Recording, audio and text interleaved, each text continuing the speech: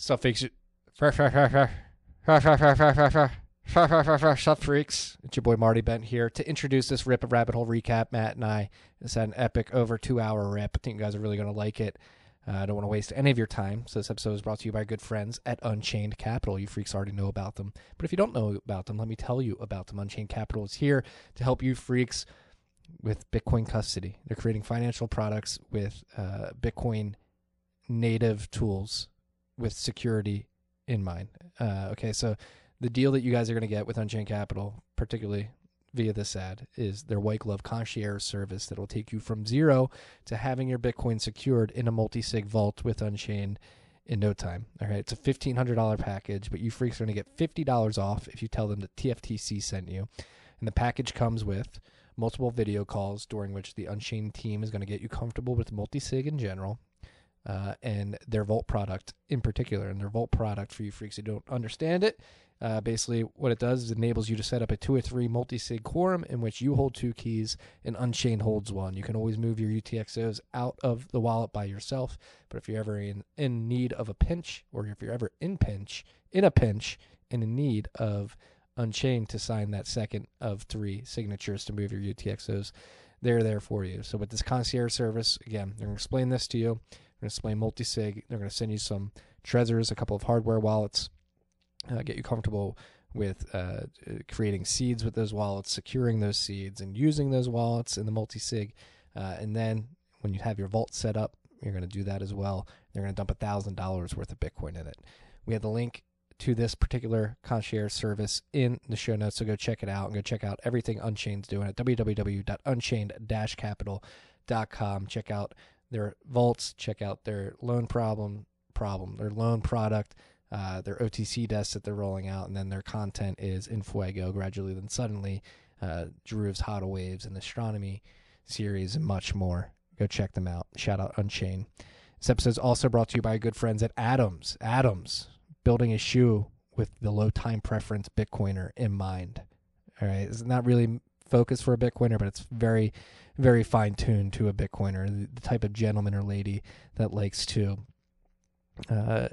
buy things that are going to last. So these shoes are going to last. They're going to be perfectly formed for you. So they have this foam cushion that forms to your feet and makes it one of the most comfortable shoes out there. I've been wearing mine for a few months now. My foot is fully molded into the foam, and it's extremely comfortable. It's not just a marketing pitch. It actually is true. I do wear the shoes.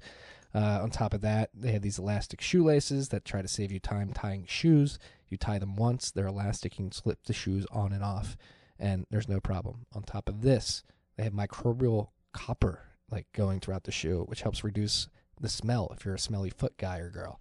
All right, so you'll be able to keep your shoes longer if one of your problems is you have shoes for a few months and they get a little stinky. Atoms is here to fix that problem for you. On top of that, they have quarter sizes. You're not getting a 10, 10 and a half, 11. You're getting a 10, 10 and a quarter, 10 and a half, 10 and 3/4, or 11, and sizes beyond and below that, obviously. But they really want to make sure the shoe is as comfortable as possible. That means adding quarter sizes. And then on top of that, you can wash the shoes. If they get dirty, you machine wash them, air dry them, and you can wear them like they're brand new. What else am I forgetting here? Yeah, go to atoms.com/TFTC. If you want to contribute to the Bitcoin circular economy, they use OpenNode to accept Bitcoin on-chain and Lightning payments. So if you want to support Atoms, support TFTC, again, go to atoms.com/TFTC. If you use that link and buy a pair of shoes, you're going to get a free pair of socks at checkout, and their socks are extremely comfortable as well. They're accepting Bitcoin as payments, and yeah, go check them out. Atoms, ATOMS.com/TFTC, a shoe for the low time preference gentleman or lady in your life. This episode is also brought to you by our good friends at the motherfucking Cash App. Cash App. Cash App's helping you do many things. It's helping you stack sats, send sats, sell sats, and receive sats. And we're saying sats, sats, sats, sats, sats because sats are the standard within the app. We're no longer stacking fractions of Bitcoins. We're buying whole sats, whether it be thousands, tens of thousands, hundreds of thousands, millions. Sats are the standard in the Cash App. You can DCA into sats. You can set it and forget it. Dollar cost average, daily, weekly, or bi-weekly. They're initiating boosts to get you Bitcoin cash back at any merchant, actually. If you use the Boost card wherever Visa is accepted, you have your Bitcoin sats back boost initiated. You're going to go shop somewhere and get sats back. On top of that, Cash App can be your bank account. If you want to direct deposit your paychecks into the app, they have account numbers and routing numbers, so you can get paid right to the Cash App and cut out all the old incumbent banks. So if you guys have not downloaded the Cash App yet, make sure you go do so. Use the code STACKINGSATS. That's STACKINGSATS. You're going to get $10, and $10 is going to go to our good friends at Owls Lacrosse. That's Owls Lacrosse. Woo! Woo! Woo! Woo! Owls Lacrosse. Enjoy it, freaks. Enjoy this rip. If you're liking it, subscribe, rate, review, share, engage. Steamrolling. We're steamrolling, freaks. These kleptocrats can't take us. They're not prepared for us. We're going to steamroll these motherfuckers. Enjoy. Tiki.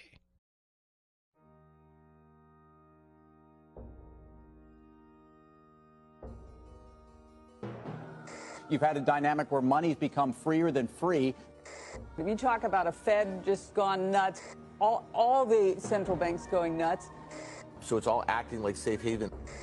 I believe that in a world where central bankers are tripping over themselves to devalue their currency, Bitcoin wins. In the world of fiat currencies, Bitcoin is the victor. I mean, that's part of the bull case for Bitcoin. If you're not paying attention, you probably should be. One. What is up, freaks? Welcome back to Rabbit Hole Recap. It is January 14th, 2021, and we're here congregating on this dirty part of the internet to talk about Bitcoin this week in Bitcoin, particularly. Matt, how the hell are you? Doing good. I'm doing good. How are you doing, Marty? Doing good. A lot of fresh air out here in the Great West. A lot of opportunity. Seems like a good space to attack here moving forward. I'm trying to go for a different backdrop for the freaks every week of RHR for the next few months. Let's see if I can pull it off. This is a good goal to have. I'm excited to see the many different backgrounds. It seems like you're enjoying your time in the woods, which is most important. I want to make sure you're relaxed, you're feeling good, you're pushing out incredible content. Another great conversation with Janine and Ben this week. Now, there were some technical difficulties, but hey, it's just part of whipping it up like we are. Well, it's funny because we were having like a conversation about the trade-offs of distributed networks and censorship resistance and having like resilience access to comms. And then I go live from my cabin in the woods and just my whole router just like explodes. The whole thing just goes down and just restarted again. And that time I went through my phone. I think that's the key. I think we're learning as we're going here with our live shows, especially since I'm on the road. And I think I'm just going to use, it's a bull run. I'm just going to use cell data. I'm going to use cell data every fucking time from now on. That's I said that too after Citadel Dispatch this week. How hot is your phone right now? Dude, it was so fucking hot, but it's really cold up here. So you just put it outside real quick and you're good to go. That's good. Well, let's jump into it. We got a lot to talk about this week. A lot going on in the world of Bitcoin, the world around Bitcoin. Well, let's focus in on the stats right now. The price of Bitcoin is currently $39,750. We will be auto stacking on this episode at some point. The market cap is $739.1 billion. As of right now, we are block 666,068. We are 598 blocks away from block 666,666. So prepare for that, freak. Should happen at some point between now and next episode of Tales from the Crypt. Now, currently over 18.6 million Bitcoin have been distributed to the market. Exactly 18,600,350.4 BTC have been mined. We're getting pretty quick to, well, it's going to take a while. We're 88.57% of the way to Bitcoin's full supply being distributed to the market. If we're looking at the blockchain this week, we had an upwards difficulty adjustment of, I believe, 10%. Let me find, 10.81%. No, 10.8%. I was looking at the wrong section of Clark's dashboard. Hash rate's currently kicking at 150.6 exahash, and we were sitting at an all-time high in difficulty at 20.6 trillion.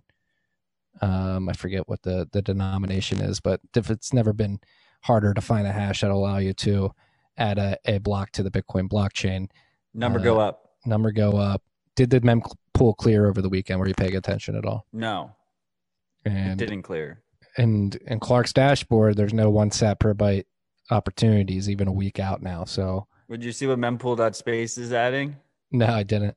They're getting ready for our upcoming fee market, and they're adding a feature that says the minimum fee rate you can do to be in a standard default mempool, like the standard 300 meg mempool. Okay. No, that's actually, we'll talk about it when we get to the Bitcoin Core version 0.21 being released. There's something with transactions of the mempool that was changed there. But yeah, that's something to be aware of if you're going to be sending a transaction as fees increase. People are storing data in the form of your unconfirmed transactions in their mempools, and they will start prioritizing transactions with larger fees because the likelihood of them getting included in a block is significantly higher, and they can get driven away from the mempool. So be aware, freaks.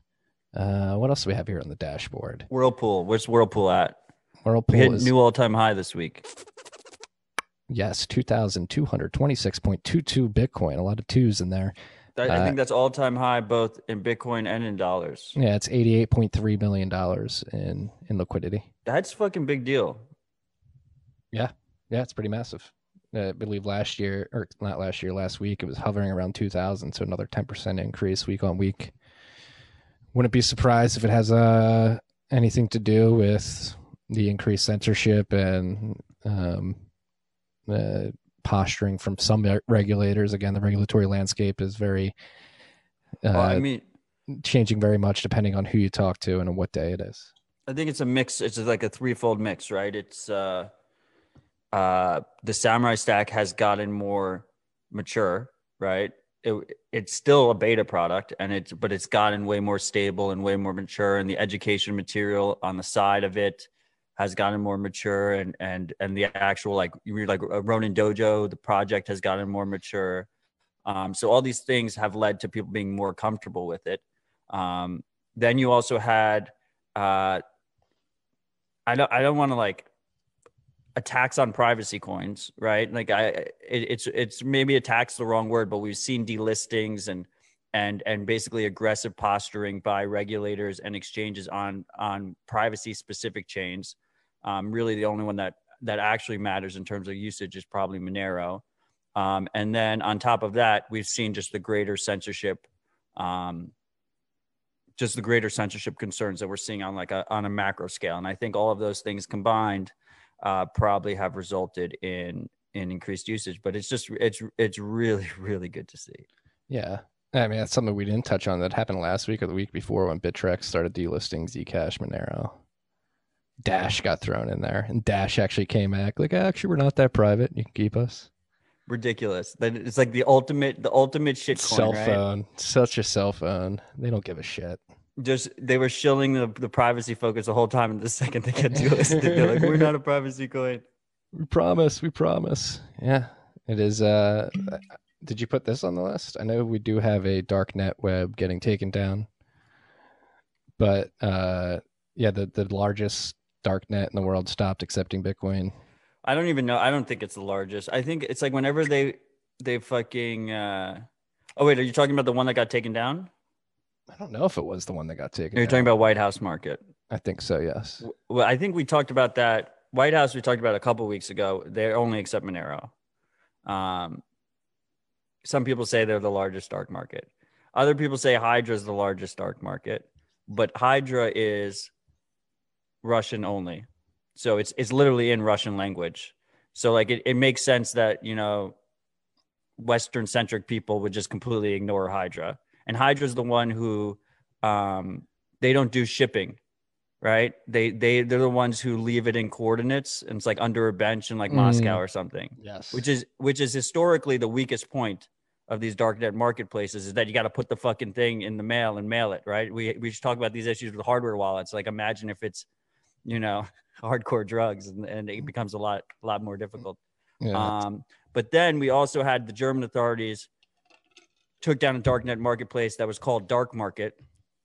and all the headlines were they took down the world's largest dark market. And I feel like no matter what, whenever they take down one of these fucking markets, they're always like world's largest. It's always in the title, world's largest. I don't know if it's empirically the world's largest. I don't know how you'd ever be able to find out, but they always say world's largest no matter what. Yeah, these darknet markets reporting quarterly earnings. Yeah, exactly. Right. Yeah. Well, anyway, I went on a little rant there, highlighting that Samurai usage has increased, combination of factors that Matt is pointing out. Like, it is getting easier to use Samurai. More people are becoming privacy and censor conscious in this crazy world. So yeah, if you're comfortable setting up a Samurai wallet, setting up a dojo, connecting to Whirlpool, highly recommend. Provide liquidity. Again, all-time high sitting at $88.3 million, 2,226 Bitcoin. So let's just talk about that for a second. So Whirlpool is unique. Samurai Whirlpool is unique compared to the two other main CoinJoin implementations, Wasabi and JoinMarket, in that it's designed in a way to build this liquidity pool. It builds this pool of UTXOs that are all the exact same size, that are constantly remixing with new liquidity that comes in of the same size. So like, for instance, they have a 1 million sat pool, and that's just UTXOs that are all 1 million sats, and they come in and you have 3 existing ones mixed with two new ones. And it just keeps happening. And each round has 3 existing ones. And the idea is you have this liquidity pool where a high level, like, yes, there's a lot of Bitcoin gotchas you can do in terms of privacy, but at a high level, the idea is you enter this pool with your 1 million sat transaction, and you could be any of those 1 million sat transactions. On a high level, there are 3 pools, but on a high level, the concept is you could be any of those 2,000 Bitcoin when you enter and when you exit. And if we get that high, the higher we get that, the better it is for all Bitcoiners. It provides additional plausible deniability and fungibility protection and easier access to privacy. Yeah, it aids in the goal of making regulations, particularly regulations aimed at trying to identify Bitcoiners on chain. It makes them too expensive and too dumb to enforce by destroying the heuristics that are used to identify individuals on the Bitcoin blockchain. So the more people whirlpooling, the more people adding liquidity to that, you're not only helping yourself, but the rest of the network by helping to destroy those heuristics. So it is a process. It's not, if you're just getting into Bitcoin, I highly recommend you strive to get on Whirlpool and start contributing to this, but do your research, get comfortable with it. If you have any questions, feel free to reach out. DMs are open. The most important thing is, until you do that, and even after you do that, just remember that Bitcoin is not default private. It's not default private. You are leaking a lot of information when you use it if you don't know what you're doing. And that information will be on this chain forever because Bitcoin will be here forever. At least that's what we believe as Bitcoin bulls. Yes. And God, I want to go down so many routes right now. Bitcoin version Bitcoin Core version 0.21 for 0.0 is huge in some of the regards to some of the things we're talking about right now. But before we get to that, staying on the privacy tip, what the hell happened to Tor version 3 earlier this week? Was it a hack or an attack on the Tor network, or I thought I read something that it was like an implementation bug that got exploited? First off, I want to say shout out to all the freaks in the live chat on YouTube. Love you guys. Thank you for joining us again. You guys really make these live episodes super fun. The Tor issue, this was a pretty crazy one. I mean, so the Tor developers said, I think the exact quote was something like, someone's fetching information in a rude way, which caused a denial of service attack. To me, I just assume attack. And I think, like, when you're talking about these adversarial networks, like, you should assume attack. You shouldn't assume that it was an unintentional bug or whatever. It definitely was an unintentional bug, but the exploitation of the bug could have been unintentional or intentional, right? And I think it was probably an attack. I don't think it matters either way. You should just operate under the assumption of attack. But basically, the result is the way Tor's trade-off model works is they basically operate under an assumption that the U.S. government will not outwardly go after them. They have the protection of the U.S. government. They have the sanctity of the U.S. government that is basically giving them protection. So because of that, they're able to take some centralization on, at least in their trade-off balance. It makes it easier for them. So ultimately, with all these networks, when you're talking about distributed networks, the issue is Sybil resistance, denial of service resistance, right? This idea that you have like traffic that just keeps hitting you and keeps hitting your nodes, and it takes the whole network down. With Bitcoin, we actually handle that in a distributed way because we don't assume that the U.S. government will protect us. The strongest government in the world will protect us. And the main instrument there is the fee market, right? And there's this idea that if you're pushing more bandwidth through the network, it's going to come at an increased cost for you, and ultimately you're going to run out of money eventually, right? With Tor, what they do is they have these centralized directory servers, because like I said, they've been funded by the Department of Defense in the past, and in general, the U.S. government tends to allow them to exist and protect them. And those directory servers are what we're getting attacked. So ultimately, what does that mean for a Tor user? It means that if you're using Tor's most recent address format, Tor v3, you're going to have like a lot of reliability issues over this last week.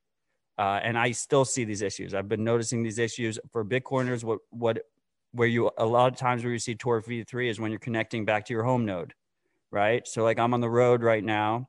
I'm trying to connect back to my Lightning node or connect back to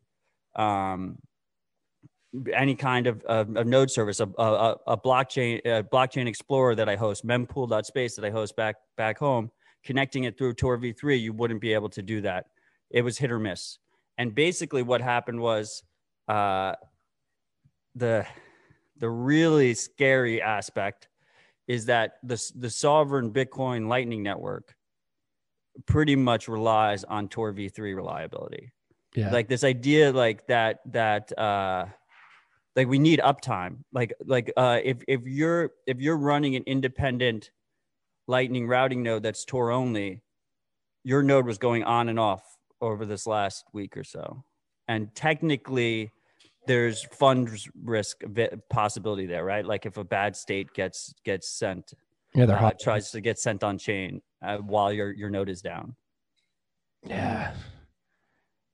Doesn't seem good, but they had a quick fix to it, correct? Yeah, that's the worst part. The worst part to me, and maybe it's me just confirming my biases. I've talked on this podcast many times about my love-hate relationship with Tor, right? Yes. And I just don't think there's something to be said about culture of the community and the developer community specifically. And it feels like they're just not adversarial enough,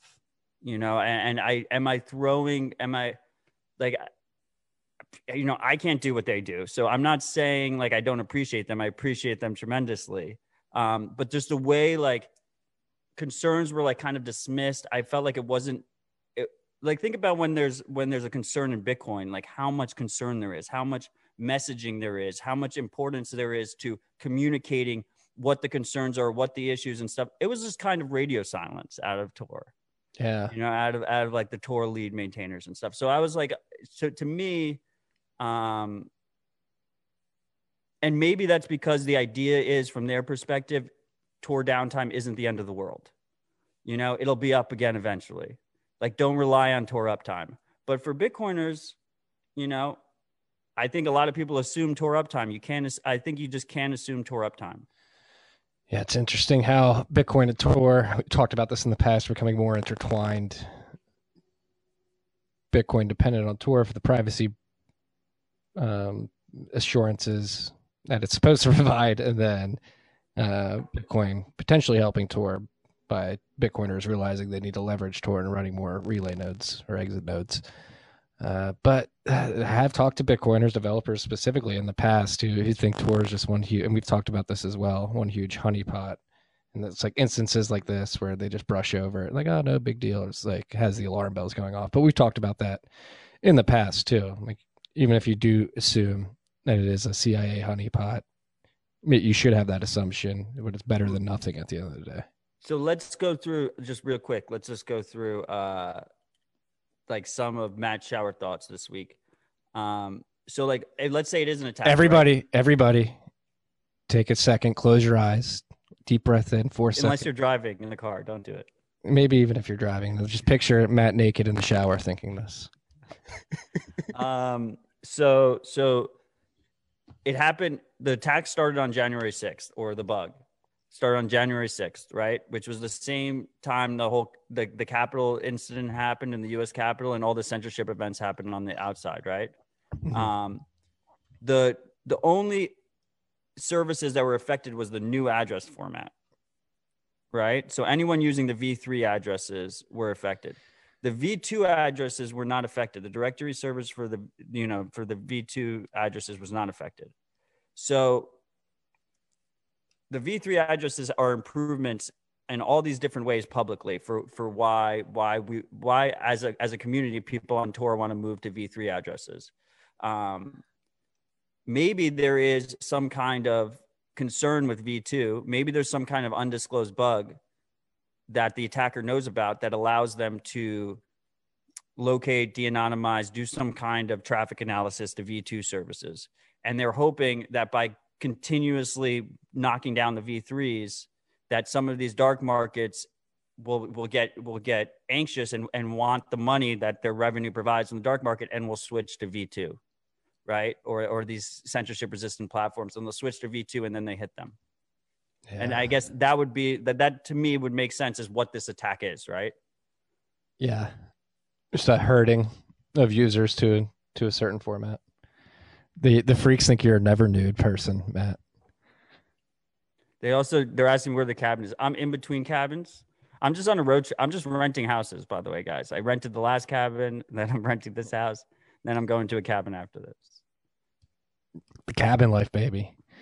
Yeah, it is. I mean, again, tying this back to Bitcoin Core version 0.21, I mean, they just made Tor V3 addresses sort of inherent in the new Core releases, correct?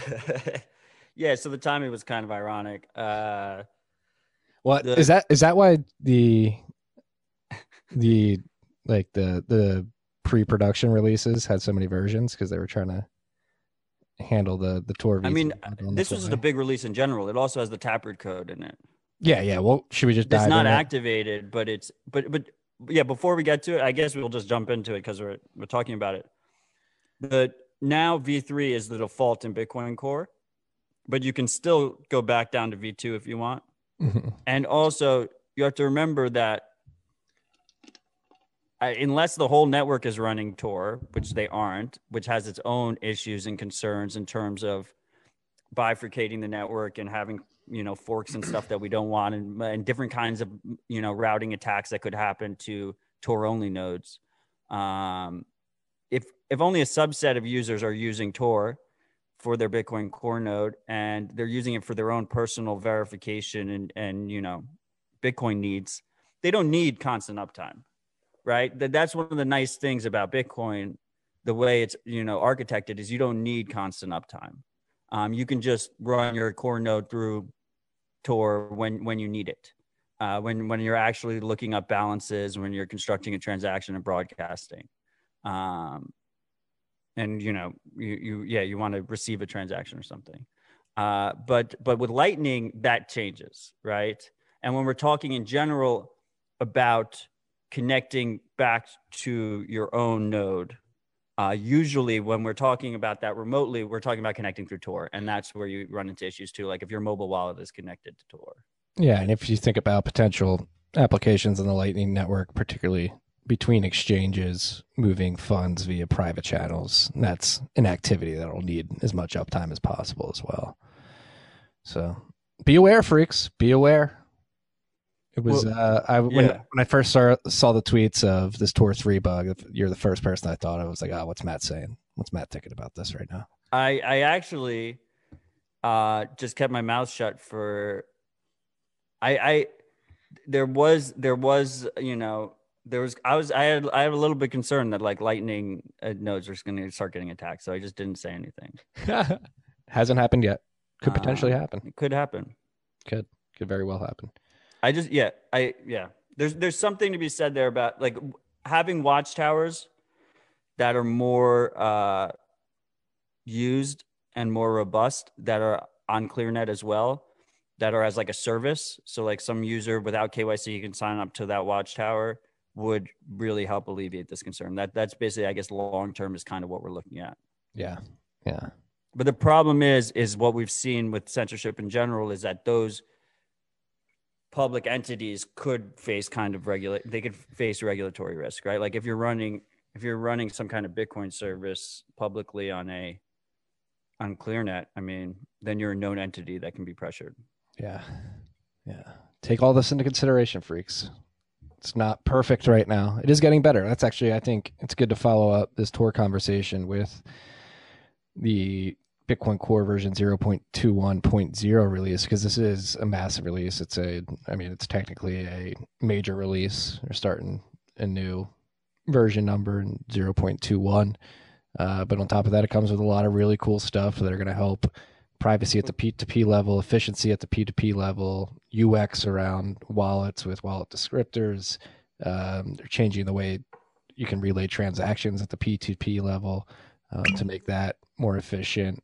Broadcasting is being fixed to help separate people from their IP addresses when rebroadcasting transactions. So is there anything in this release that you want to talk about first? Because I could talk about basically everything that was released, but if you want to start anywhere particular, we can jump in there.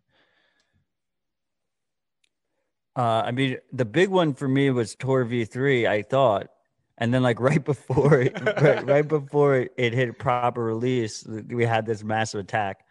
And then obviously the Taproot being merged in is, obviously a massive step in terms of getting it activated. The freaks should be aware that doesn't mean it's activated. There's no central power that gets to activate it, but it exists. It's live in the software. Yeah, so this is twofold, right? So Taproot's live in the software, and you can experiment with it on testnet.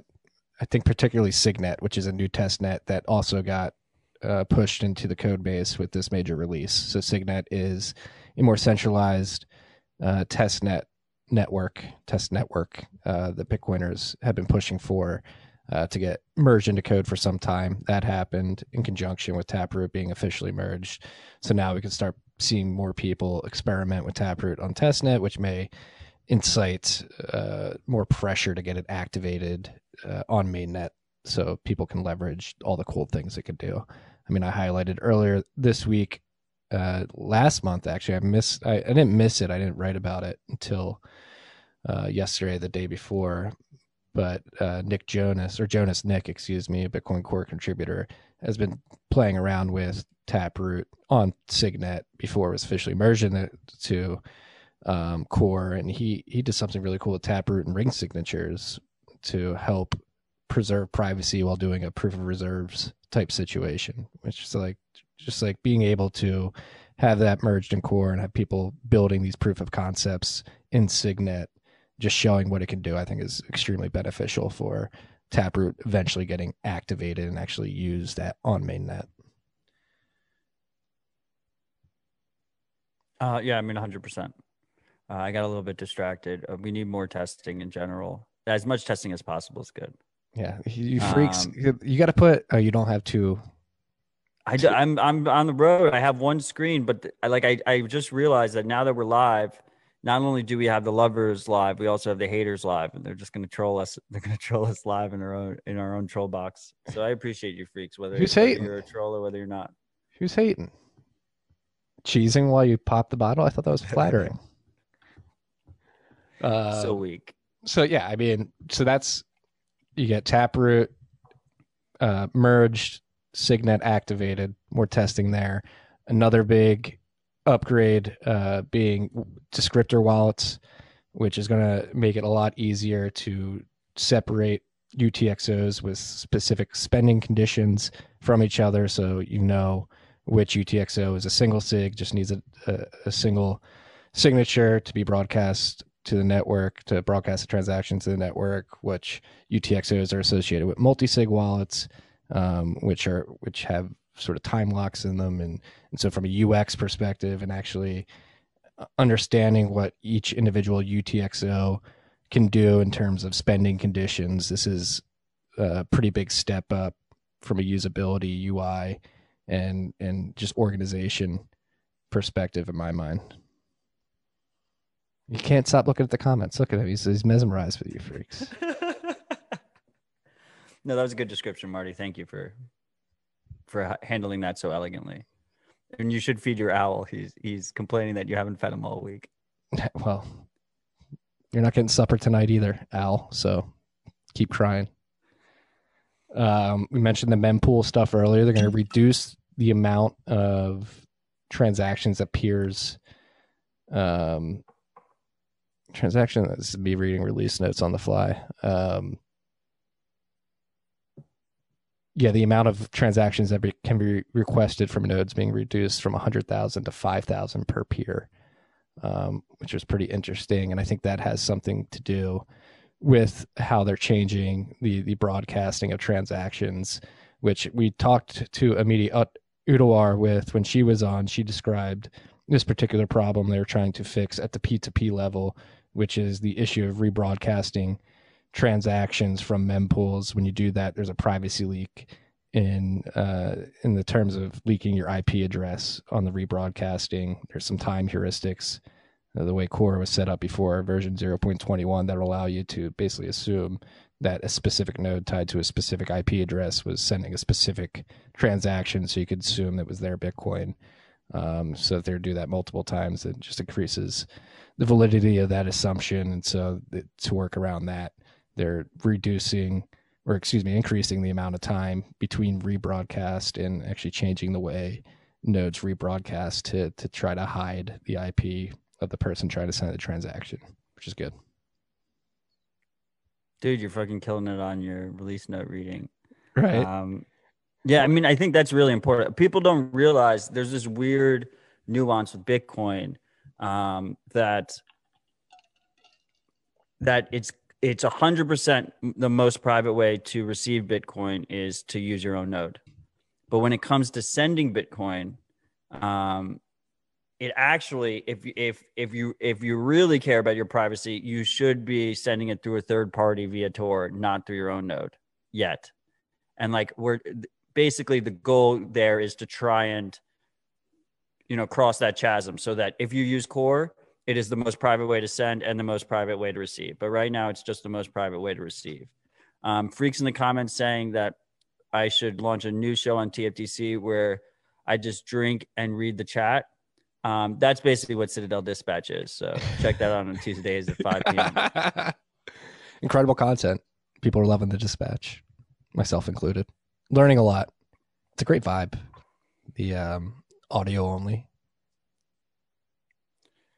Oh, thank you. Yeah. I mean, I think it's funny that people just jump to live stream, but very few do the audio only live stream. So I think it's a nice little touch. It allows me to have NIMS on, which I fucking appreciate the NIMS. And I think more people should pump the NIMS. So it's a nice way to fill that little niche. Someone mentioned in the comments that Wasabi broadcasts via Tor. Yeah, but it was pretty much unusable for the last 6 days because of V3 going down. So this is like the kind of things that we need to, people don't realize we talk a big game and Bitcoin is very robust. It's probably one of the most, if not the most robust network, distributed network that exists. I don't know what would ever compete with it really. But in a proper adversarial environment, in an environment where we have all the major superpowers, like I guess the three major superpowers all going after Bitcoin, it gets very dicey. And I think Bitcoin still survives in that situation, but a lot of assumptions we make die in that situation. And one of them, I think, is Tor uptime. So I just want people to just stay humble with that and keep building and keep improving our own practices and our own knowledge. And yeah, that's why I'm so excited about this release and the improvements to the P2P level, particularly, which are making Bitcoin more robust, more resilient against outside attacks. So another example of that is the addition of anchors.dat, a file called anchors.dat that your node will now collect. And basically this is just an attempt that if your node falls offline for any amount of time, the anchors.dat file will actually save 2 peers that you were connected to before you fell offline. And then when you eventually get back online, it'll reconnect with those 2 peers because you can assume that they were good peers when you're online before. And this is an attempt to prevent any potential Eclipse attacks where if your node goes offline and you connect with 8 new peers that are all malicious, it can feed you bad data. That would be a bad situation. So now with the anchors.dat file, you can, when your node goes offline, it'll save 2 peers that you had before it went offline, and you'll reconnect with them to try to mitigate any Eclipse attacks, which I think is really interesting. That's awesome. Yeah. Bunch of other things, new RPC calls, and then I think big update in terms of Bloom filters. I am not well versed on what exactly got changed. Wait, no, it wasn't Bloom filters. It wasn't. It was Neutrino compact block filters, which is the replacement of Bloom filters. Oh yes. Was already merged into Core. You could already use it in Core, but you can only use it locally. So you could use it for yourself. Now you're able to, through Core, you're able to broadcast those filters out. The most popular solver that uses those filters is Wasabi. Mm-hmm. Wasabi is just the only entity that's sending out their filters to their users, right? So it becomes a central point of failure in terms of at least denial of service. You can't look up your balance. You can't use the software, right? It doesn't necessarily mean funds are at risk or a privacy risk, but they're the only ones sending out the filters. So you have to trust them to notify you a transaction happened. Okay. Ideally, what we need is we want as many Bitcoin Core nodes, broadcasting filters. Yes. So that these light clients, if you're not using your own node, can hook into these filters and compare against each other. And I guess a lot of Lightning wallets, the Lightning wallets are also doing like a neutrino first approach. I know Lightning Labs is Lightning Wallet. They call it Lightning Wallet, which is super confusing. Yeah. Uses neutrino by default. So I wonder if that has to do with BIP 339 getting merged, which John Newberry, Suhas, and Luke Dasher were working on, which changes, again, it's another P2P layer change.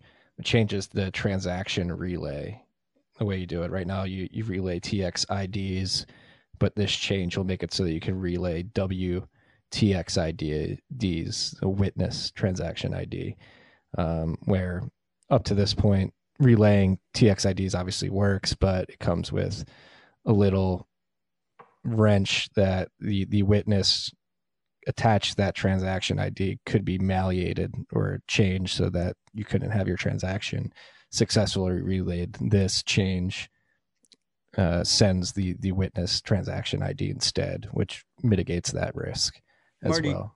Did you send the bent out midstream? No, I didn't. I sent it out before I went on with Michael Krieger, so it must be a latency delay. I haven't put it on the website yet. I haven't had time to do that. Someone in the comments saying it came in midstream, and I was just impressed. I would have been. You haven't skipped a beat, so that'd really be effective multitasking. Well, or you have some like phantom writer that's writing the bents. It hasn't been Marty for years. It was about Bitcoin Core version 0.21.0, so that's why I'm doing so well in this particular section right now. There you go. Can we kick Marty's out of the chat? I'm not liking his vibe today. Should we teach him about censorship resistance? The bad hammer. Another week, another breach at Ledger. This is so fucked up, man. And they hid it. They hid it in their disclosure. They like hid it in their blog post about how they're mitigating the previous leak. Yeah, it's all so. And then there was like a paragraph in there. They're like, oh, by the way, there was also a Shopify leak that they reported to us. It's like an additional 30,000 customers. And that was in September, correct? Yeah, something like that. I mean, look, this is the negative of any Bitcoin focused business using a third party like Shopify, right? You have to trust them. This is part of the overarching thing why Marty Nuke the Love site. you freaks enough to just nuke the fucking, just nuke the merch store. There's no merch store. Just print your own merch. Yeah, we're trying to figure that out. I know people are asking.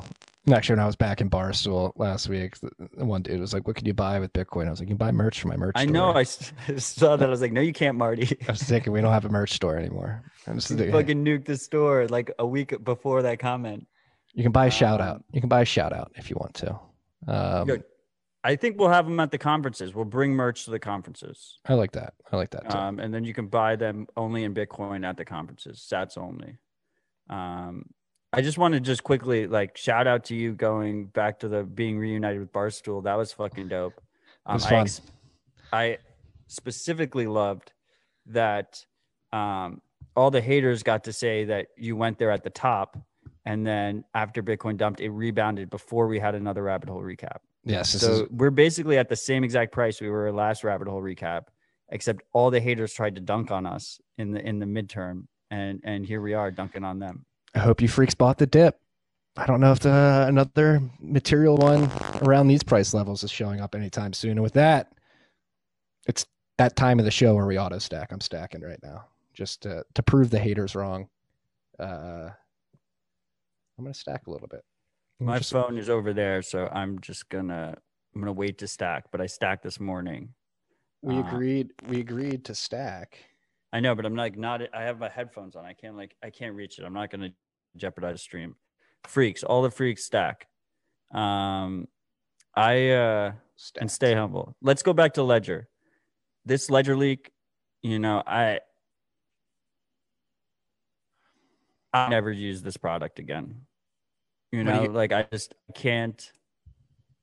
I appreciate them. I appreciate them doing the steps that they are taking going forward in terms of deleting data. They discussed reducing where that data is held in terms of third parties.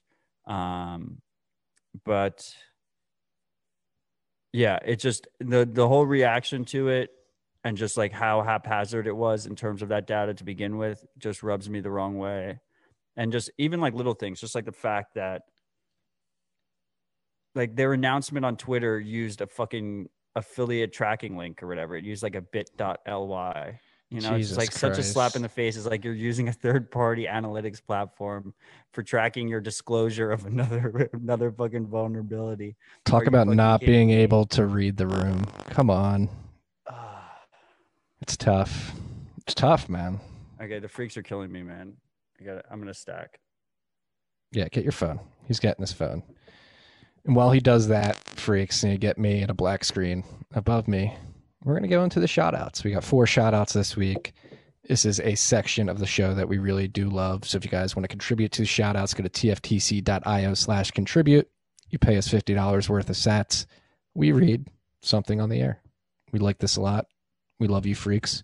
If you guys are listening on YouTube, wherever you may be listening, smash that subscribe button. Give us a thumbs up. Give us a rating if you can. Everything goes a long way. We're trying to get good information out to pre-freaks. Pre-freaks, what do we call them? Whatever. We got to think of a name. Fresh coiners. I like that. Fresh freaks. So yeah, every like, subscribe. Thank you. We needed that. And we pumped like $500. My stack's up already. So well, I let the freaks as a good freak, I let the freaks front run me before I do my market stack. It's the only responsible way to do it. Where is the front run now? At what point in the morning is it? This was asked to me last night on Clubhouse. Actually, I've noticed that my auto stack hits the top like every day now. I need to move it. I don't know. I don't know what's fucking happening. It just hits I'm not gonna say when it's sometime in the morning Eastern time, because I think that is like the dead zone. If you look at like time zones, like the dead zone. So it seems like California's asleep. New York hasn't woken up yet. And it's after markets close in China, right? Like 5 a.m. Eastern time, 4 a.m. Eastern time, somewhere around there. All right, freaks. Who's gonna be the early bird that's gonna get that fresh stack? Yeah, that's the question. Alex is right. My auto stack is set to 3 a.m., but that's a bad time to set it. It's just always. I tried to front run the freaks and it failed. I think you gotta do like 4 a.m. or 5 a.m. Can't be setting DCA buys while you're ripping a piss, eyes closed. peeing on the seat. 3 a.m.'s a tough time to get up to stack, but we are trying to front run Matt Odell. So I want proof that somebody's front running him. So we need something before, I'm going to say 4 a.m. And we're getting into the shout outs. We got 4 shout outs this week, Matt. What's up, freaks? This is what the type of shout out that I love to get. Love to share this news. What's up, freaks? This week marked one of the greatest days of my life as my wife and I welcomed our first child into the world, a beautiful baby girl. Nothing puts life in perspective and washes away the noise like looking into the eyes of your child, but it was made even sweeter knowing that I'd fully charged life batteries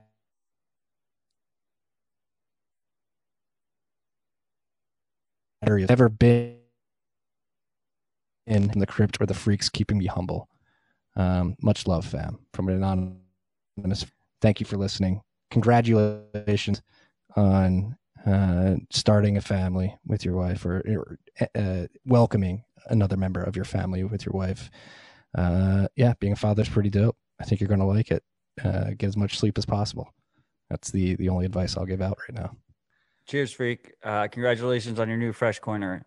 Marty, your mic cut out for a little bit. I don't know if that's actionable advice because it came back, so we're good. Oh, Mr. Roboto, are we good now? Yeah, we're good now. Did you guys get the shout out? Do I have to reread it? I mean, we got the gist. There was a little bit lost there. But cheers to the freak who just had a little baby girl freak. Yeah, and shout out to Sovereign Hodler in the chat. He just had a baby last week as well. Welcome to the Dad Club. No, you can't give him a free shout out. They're never gonna buy shout outs. You're reading comments. We gotta. I know, but his message was literally, I didn't buy a shout out, but I became a dad last week. He said he didn't buy this shout out. Okay. That's true. Cheers, freak. Thanks for the non shout out. If you had a son, congratulations on the kid. Sovereign Hodler, maybe if you had a son, he can meet this freak's daughter at some point in the future, and you can have like a satrimony go on. They're trying to censor us, Marty. That's why your audio cut out. Hey, well, are we getting banned after last week? I think. Wait, we got to tell the freaks about this. We literally got flagged by YouTube after last week's episode for just something completely random and had nothing to do with it. For sharing a blog post by the Brains software team. It was the Slush press release. Yeah, they got us a flag. Brains press release. Brains is the company that bought Slush. They've been the team behind Slush Pool. Just using the Slush Pool brand name because that's what everybody's come to recognize. But yeah, the Brains team website almost got us banned from YouTube. Shout out. I mean, they've owned Slush for a long time. Yeah, 8 years now. They've owned a majority of it since 2013. But anyway, Marty, I was right. We're going to be banned off of this fucking platform very fucking soon. Very quickly. We got to figure it out. Don't worry, freaks. If you remember last week, we will get through to you. We will get to you no matter what the platform is. We will find you. And you can find us. Yeah. Here's a short and a confusing shout out. I don't know if this is like an inside joke between freaks or if it was simply cut short. Happy birthday and to an awesome start. That's all we got. Happy birthday to whoever that was meant for. I don't know if that was like a tag on. Cheers, freak. Happy birthday. Happy birthday. To either you or your loved ones. Here's the third shout out. Class of 2017 here. A simple Apple podcast search of Bitcoin led me to this gem. I finally finished the backlog of every single episode y'all created. It's been a blessing to have y'all in the space providing quality education and allowing us to think freely during these tough times. It's encouraging to see the energy and clarity you bring to the space. Thank you for all the content and helping me improve my self-sovereignty, not only in Bitcoin, but in life. From at BLOKCHAINB, blockchain B, without the first C in blockchain. Shout out to you, blockchain B. Thank you for joining us. Very happy that you found the freaks, found TFTC, and most importantly, that the content's been helpful on your journey. That's why we do it. We're just trying to help other freaks out. Cheers. Consider changing your name to Bitcoin B. Got to pull it in there. Last shout out, another short, sweet, a little bit more clear. God bless Jack Mallers and Strike! Exclamation point. Yeah, God bless him. Yeah, it seems like the freaks love that rip as much as I loved ripping it. That was a great rip. A lot of soul in that rip. You said it. I love the idea of SATs as soldiers being sent around the world to perform tasks. It's I love the idea of he said that he used that analogy to explain it to like his team and like lawyers and regulators and shit. It's like I'm just like imagining Jack sitting in the room, just like, so you got these soldiers, they're SATs, and we're sending them around the world, invading different countries, and then we're gonna send them to the other countries. And I was just like, but I love it. It's good. Everybody's sitting in the meeting like, all right, we'll be back. Like, and strike. That's how we got global strike, and it's here. Yes, that was a shout outs. Thank you, freaks, for the shout outs. Again, we love them. We love interacting with you guys. It's one of my favorite parts of the show. It's just a cool back and forth. If you ever want to purchase a shout out, buying on Lightning or the main chain this week, mainly main chain, 3 on chain transactions were used to buy 3 shout outs, 1 Lightning. It's because all their Tor only nodes are offline. Because every freak knows they should not run their Lightning node on ClearNet. Beware, freaks. TFTC.io/contribute if you want to add a shout out to this podcast. SolarWinds not going away. There was a breakdown of the attack from this one's fun as fuck. From a technical perspective by CrowdStrike.com. I have not read the full blog. This is your area of expertise, so jump into it. This is I think this is like a Bitcoiner's wet dream. I was gonna say that, and I was like, it's live. I should check myself. I think it's I wouldn't say it's what our threat models entail, right? And basically, it seems that the way the attack happened was they compromised the main compiler's machine. And basically every time they compiled a new build, every time they took the source code, which was clean source, the source didn't have the bug in it, and they created a binary out of it. They created an actual application that someone could run. That process going from source to application was where the bug got introduced, which is like the ultimate. If you're talking about a threat model, like attacking an update process, like attacking a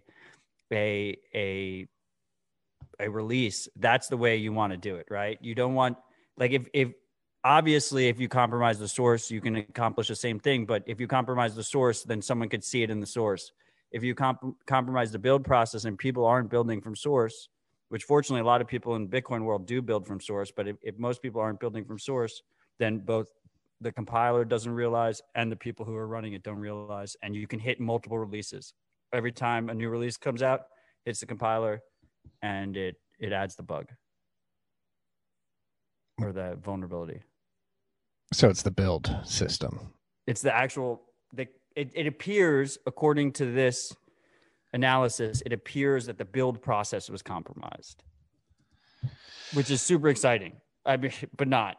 It's scary as fuck, but it's super exciting. The build process was compromised, and the updates were sent out to users, and then the users installed the compromised updates. No, and this is SolarWinds to the people in the comments who are asking, which is that vulnerability we've talked about the last few weeks that hit like all the major, everybody. Yeah, Treasury got wrecked. Grid systems got hacked. It's like 300 of the top 500 companies or something. Yeah, it's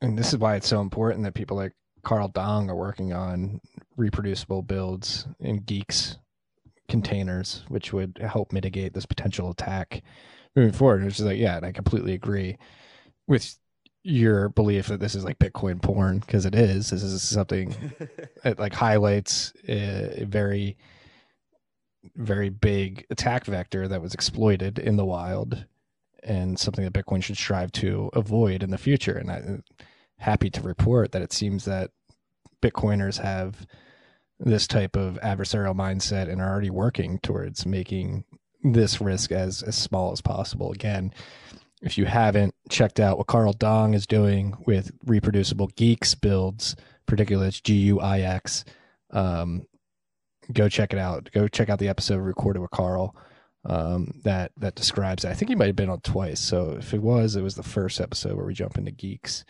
particularly. No, but second time we just went deep into fucking coin selection. Right. Like, if you want to talk about Bitcoiners, I don't know. But anyway, I just this is something that, you know, if you build from source, you don't have this issue. It goes along the trade-off balances, right? It goes along with convenience versus security. And the idea being the most convenient thing is auto updates. And obviously then you get pushed to malicious update and there's nothing you can do about it. And then like the second less convenient thing, but a little bit more security, is you don't verify shit, but you don't update automatically. So you wait like a couple weeks and you wait to see if like other people get hit, right? And then the next level on that thing is you do use a binary, you do use a compiled blob, but you check the PGP signatures of the maintainer. So at least you know what was put out is the same as what the maintainer believes he put out.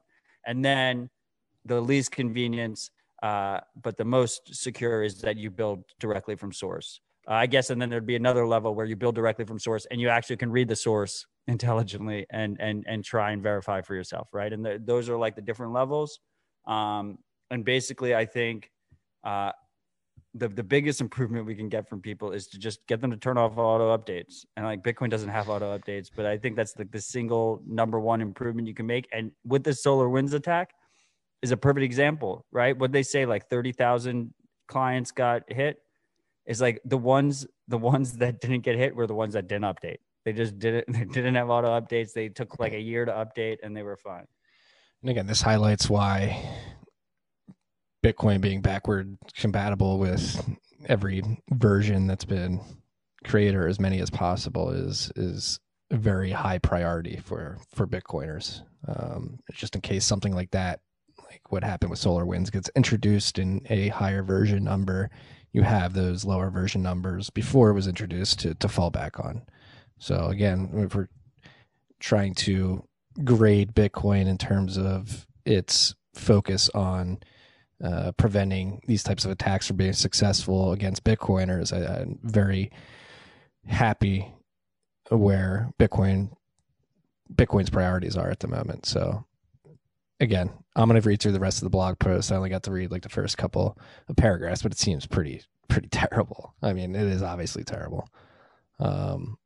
Next up, good news. Dev funding, Human Rights Foundation back again, giving out grants, this time to our boy Ben Kaufman, who was on the podcast a few weeks ago. He's been working on Spectre, and the Human Rights Foundation gave him and the Global Mesh Labs team, backing up. The Human Rights Foundation gave Ben Kaufman a $25,000 grant. They're also giving the Global Mesh Labs team $25,000, and that's being led by Richard Myers, who's been on this podcast, one of the dope Myers brothers. Steve is the other Myers brother, and Richard specifically is working on Lot 49, which I believe is a messaging protocol for mesh nets to take advantage or to incentivize people to propagate messages at the mesh net level using Lightning as sort of an incentive tool and a payment tool. And a spam Sybil resistance DDoS tool. Yes, that as well. Yeah, great to see. Shout out to Alex Gladstein and the team over at HRF for their continued Bitcoin development. If you are not funding Bitcoin developers and you find yourself in a kind of king mood because of Bitcoin's recent price increases, consider going to bitcoindevlist.com, which is maintained by me and Dennis Ryman, also a freak, and contribute to your Bitcoin developers. Today, you can do that in either Cuckbucks or in Sats. And I like to do a mix of both. I have my reoccurring fiat donations that happen. I know what you're laughing at. And I also donate via Sats. I got my GitHub notification today, and I don't want to flex on American HODL too much, but it does. I'm currently contributing $300 a month in dirty fiat to our beloved Bitcoin developers. Yes, Luke Dasher. He's looking for funds out there. He's been around for a while. It's controversial to many, but it's a dev I think people should be supporting. Again, he's on the list. I am supporting him as well. Boss. He has one of the most, for whatever it's worth, he has one of the most GitHub sponsors out of anyone, which is the the shitty money donations. It's well deserved. It's well deserved. So go check it out. Shout out to Human Rights Foundation. Shout out to Alex Gladstein for pushing the ball forward there, getting more devs funded. Again, this is a trend that blew up in 2020. It's good to see it continuing in 2021. That's what a lot of people worry, that Bitcoin development is not going to be as robust as could potentially be if you had something like a dev incentive built into the protocol, or we're able to raise funds via the protocol to pay devs directly. But I think the market is proving that Bitcoin is becoming such an important network, and one that needs to be maintained, and more importantly, that one that more and more individuals and companies alike are beginning to leverage. And if they want Bitcoin to succeed, they're going to have to reinvest in the development of the protocol. And again, that trend blew up in 2020, seems to be continuing. Shout out to my co-host here, Matt, for BitcoinDevList.com, where you plebs too, you can contribute. It doesn't have to be Human Rights Foundation, Square Crypto, Chain Code, Digital Garage. It could be an individual. So Corn Guy asked, the free Corn Guy asked in the comments if it is tax deductible. This is a nation by nation question. In America, 501c3 is tax deductible. HRF's Dev Fund provides that. Brink, which Marty mentioned, is trying to get 501c3 status. They haven't gotten it yet. If they do get it, you retroactively get tax deductible donations. I am working on something on the side that I cannot talk about yet, besides what I just said, that will provide something similar, but maybe a better alternative, or at least an alternative, which is good to have alternatives. But if you do donate directly through Bitcoin Dev List, whether that's through GitHub or whether that's directly as sats, you're not going to get tax deductible.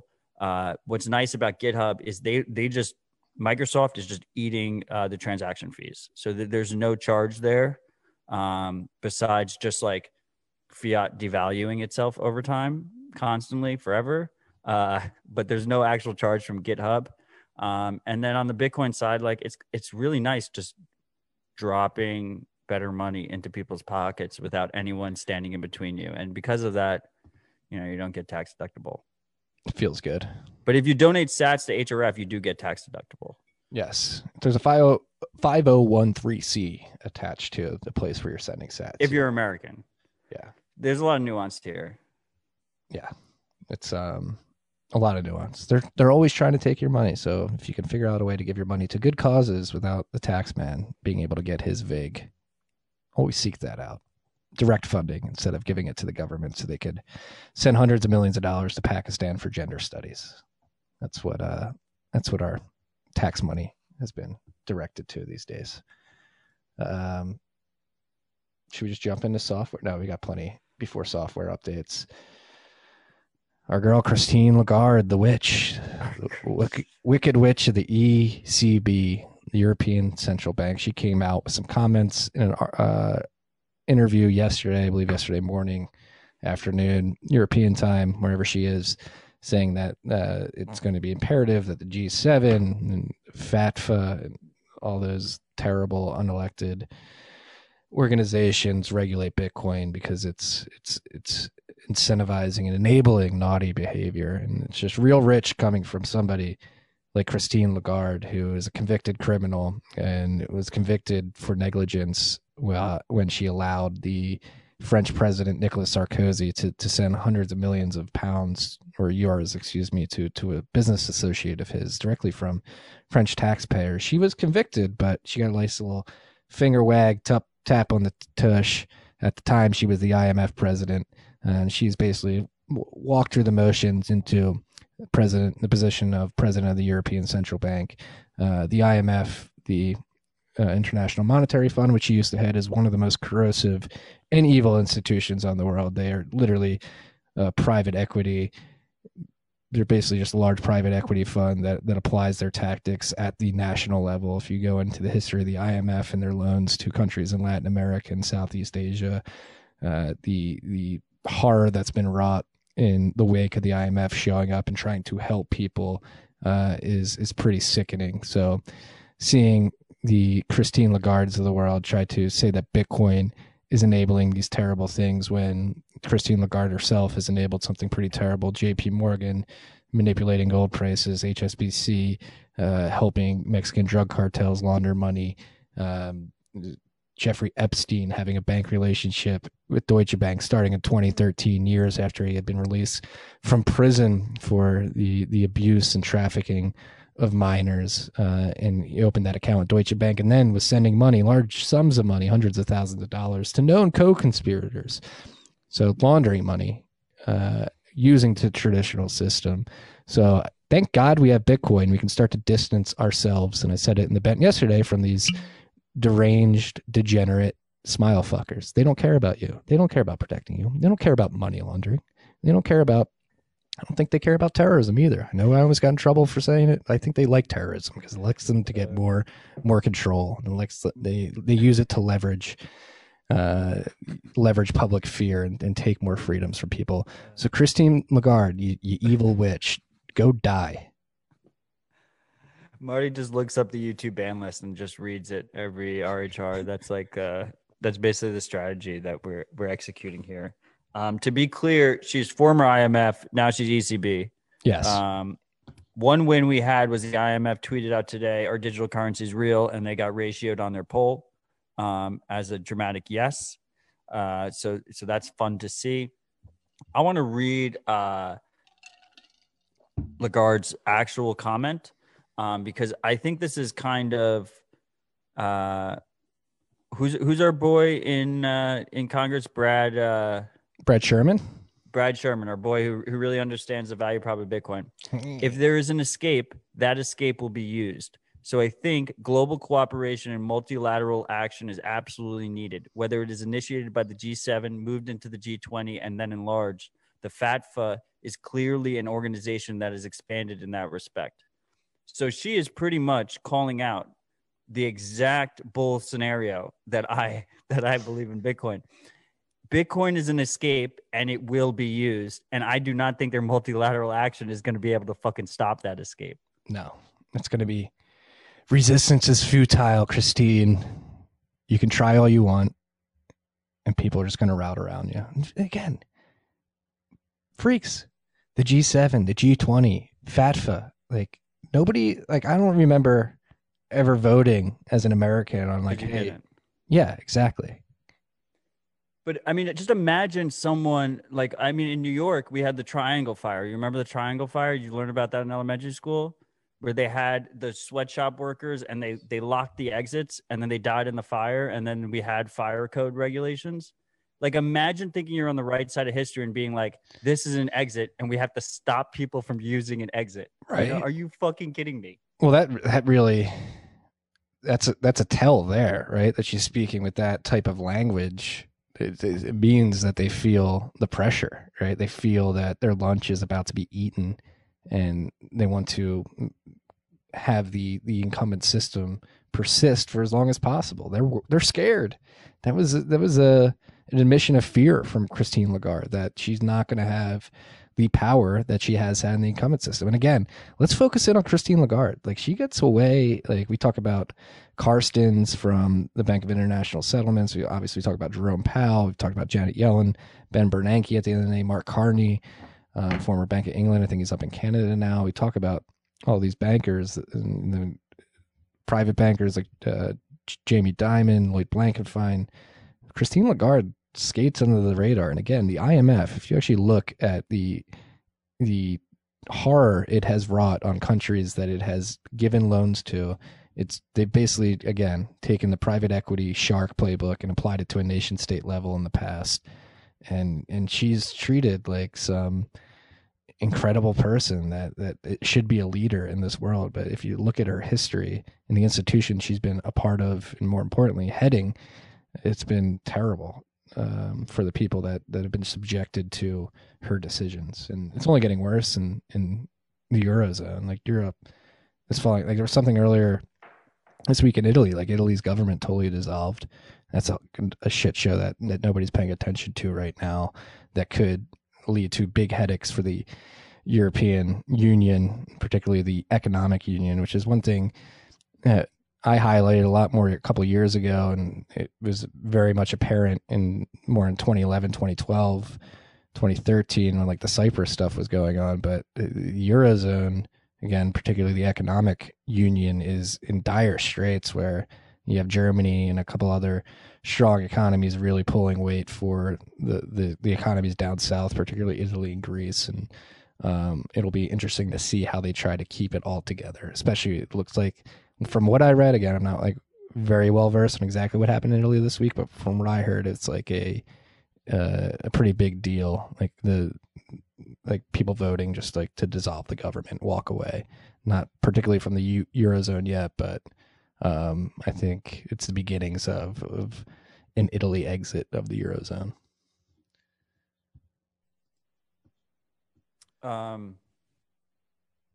I mean, I'm surprised the Eurozone has lasted this long. I've been kind of an incorrect bear on it for a while now. Right. But they're due, and they will fail soon. I think to your earlier point, though, a thing that we see in every space, not just like the global elite rich people space, which I guess is what Lagarde is in. I don't know, like what is her industry? It's just like global rich people. People have trouble in reputation games calling out other people. They don't have the balls to call out other people, right? And I think what's kind of cool, and I think what like the toxic, Bitcoiners, toxic Bitcoiners talk about a lot, is kind of cool with the Bitcoin space, is that we do have this like level of fuck you money. We do have this exit from the system where we don't have to worry about necessarily the reputation destroying our livelihood. That we can call out people, right? Because you just see in every industry, like almost every industry, the bad actors just aren't called out, right? I'm trying to, his name's escaping me, but when you saw like all the Hollywood predators that were getting announced, right? Yeah, exactly. They were all top dogs, right? And like no one wanted to step out of line and ruin their reputation and potentially ruin their career to discuss it. So this is a systemic issue we have across society as a whole. Yes. Tell these people. Shout out to everyone who's willing to step the fuck up and speak their fucking mind. Yes. It should be spoken. I guess we have to transition it to the Twitter conversation after that. Obviously, that's a big topic of discussion right now in the United States and around the world. Twitter banning Trump over the weekend.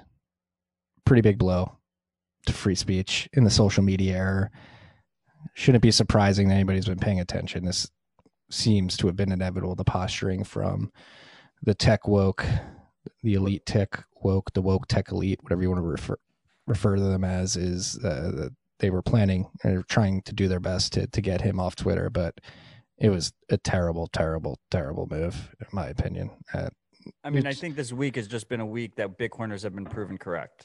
Right. It's just a massive validation of Bitcoin. I mean, I had my thought of the week in the Standard this week was that social media can ban the president of the United States, the so-called most powerful man in the world, but we can't ban the least powerful person in the world with Bitcoin. And obviously there's some nuance there. You can't ban them easily. There's like all this different fucking shit. But really, that's the goal here, right? The goal is to create networks, create protocols, create systems where the least powerful person has just as much censorship resistance as the most powerful person in that network or in that whatever that system is. And if you don't have that, then you're going to have someone somewhere that is abusing that power. And I think the wake-up call this week isn't that someone can get banned from social media. We've seen so many people get banned from social media across the board. It's that if it can happen to the sitting U.S. president, if the sitting U.S. president can get banned from Twitter, Facebook, Instagram, all major platforms, YouTube, and then if he moves to another platform like the Google App Store and the Apple App Store will just remove you. Amazon. And then if that platform also serves you, like AWS will just remove you from their servers.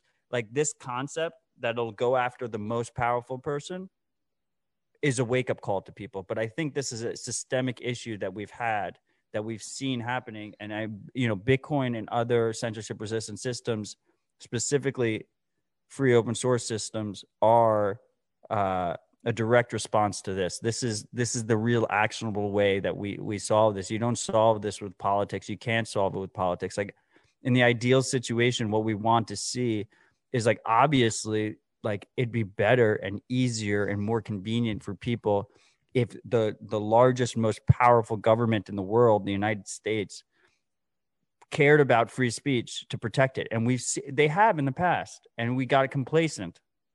But now that it seems to be turning, we need free open source software. We need distributed, decentralized, censorship resistant protocols to protect our rights. Because if we do not have the leisure, the easiness of having a large nation state protect us, then we have to do it ourselves with technology. Completely agreed. No, again, this last week very much highlighted the blending of big tech and big government that is playing out right now, which is ironic because the president of the United States got banned, but it seems like a lot of the pressure to ban Trump was coming from people with a certain political tilt and weaponizing politics to force big tech companies to do things is a very slippery slope. Again, this started years ago. Milo, Alex Jones, but other things as well. But this is like something I was scared about, Marty, right? And like 2020 was like a crazy fucking year, right? And one of the coolest things I think about Twitter, I mean, people delete their tweets, but one of the really cool things about this podcast is that you can just go back and you can just listen to us week after week, just comment on the events of that week and where we sit, right? And if we look back 6 months ago, when Trump unilaterally basically declared Antifa a terrorist organization, right? He was high time preference. Right. He was high time preference. And I called it out at the time. And it was my concern at the time is this idea that you can just label a large group of Americans, citizens protected under, like, I love our global audience, but let's just go American centric for a second. American citizens protected under the Constitution. If once you label them and once you allow this concept that you can just label people terrorists and then all of a sudden they don't have rights, we get into a really fucking scary situation. We get into a really scary situation where 100%, like I called the Constitution a shitcoin. I don't think we can rely on it, but we have to be very careful here. Like I believe that every freak should be against this idea that American citizens can just be blanketly labeled. And I was consistent with that with Antifa, and I'm consistent with that with the U.S. Capitol building. And I think people should be very careful here. It's a super fucking slippery slope. Yes. When you start making lists and labeling citizens domestic terrorists, people are talking about like separating children from their parents for re-education. It's insane. That's why I'm so happy that we have Bitcoin. Like the conversation I just had with Michael Krieger that's going to be out tomorrow morning. Highly fucking love that dude. Recommend you freaks look out for that one. But yeah, that's what the crux of that whole conversation was. Hey, we can decide to play these political games and play into and say, woe is me, they're censoring everybody, they're kicking everybody out. Or we have this opportunity via free and open source software to build a better future. Like you literally do not have to wait for the incumbent political system to bring about the change you want to see in this world. You can go build it yourself if you are so motivated and actually choose to act. Like the possibility exists today. And that's what I hope that conversation maybe helps some individuals do, is break out of that left versus right, red versus blue mentality, which I myself obviously have fallen into and fallen prey to, particularly this last year. I think in 2021, me individually, I'm going to focus hard and heavy on like Bitcoin education and worrying less about the politics, writing less about the politics. But yeah, and bring it back to the censorship, the specific instance we're talking about on Twitter. It's sad to see. I mean, obviously Jack Dorsey is the CEO of Twitter and Cash App, which is a sponsor of our show, and having Twitter, one of his companies, make this move, and sort of justify it at the end, where I would argue it really isn't justified. It sucks, right? Because now, as people naturally wondering, like, when's this censorship coming to Cash App? Like, it seems inevitable to most people. It sucks for two reasons, because like Cash App's a great app to get into Bitcoin and get exposed to Bitcoin. It's widely accepted and used by millions of people around the country and around the world now. And more importantly, the team. Like, I know a lot of the team that works for Cash App now, and they're pretty hardcore Bitcoiners, and just such a tough look to have your boss doing something on one platform that is completely anathema to the product you're working on another. Yeah, it's a weird situation. I mean, you brought it up. Yeah, I mean, we had to, right? No other podcast does this. No other podcast talks candidly about the CEO of their lead sponsor.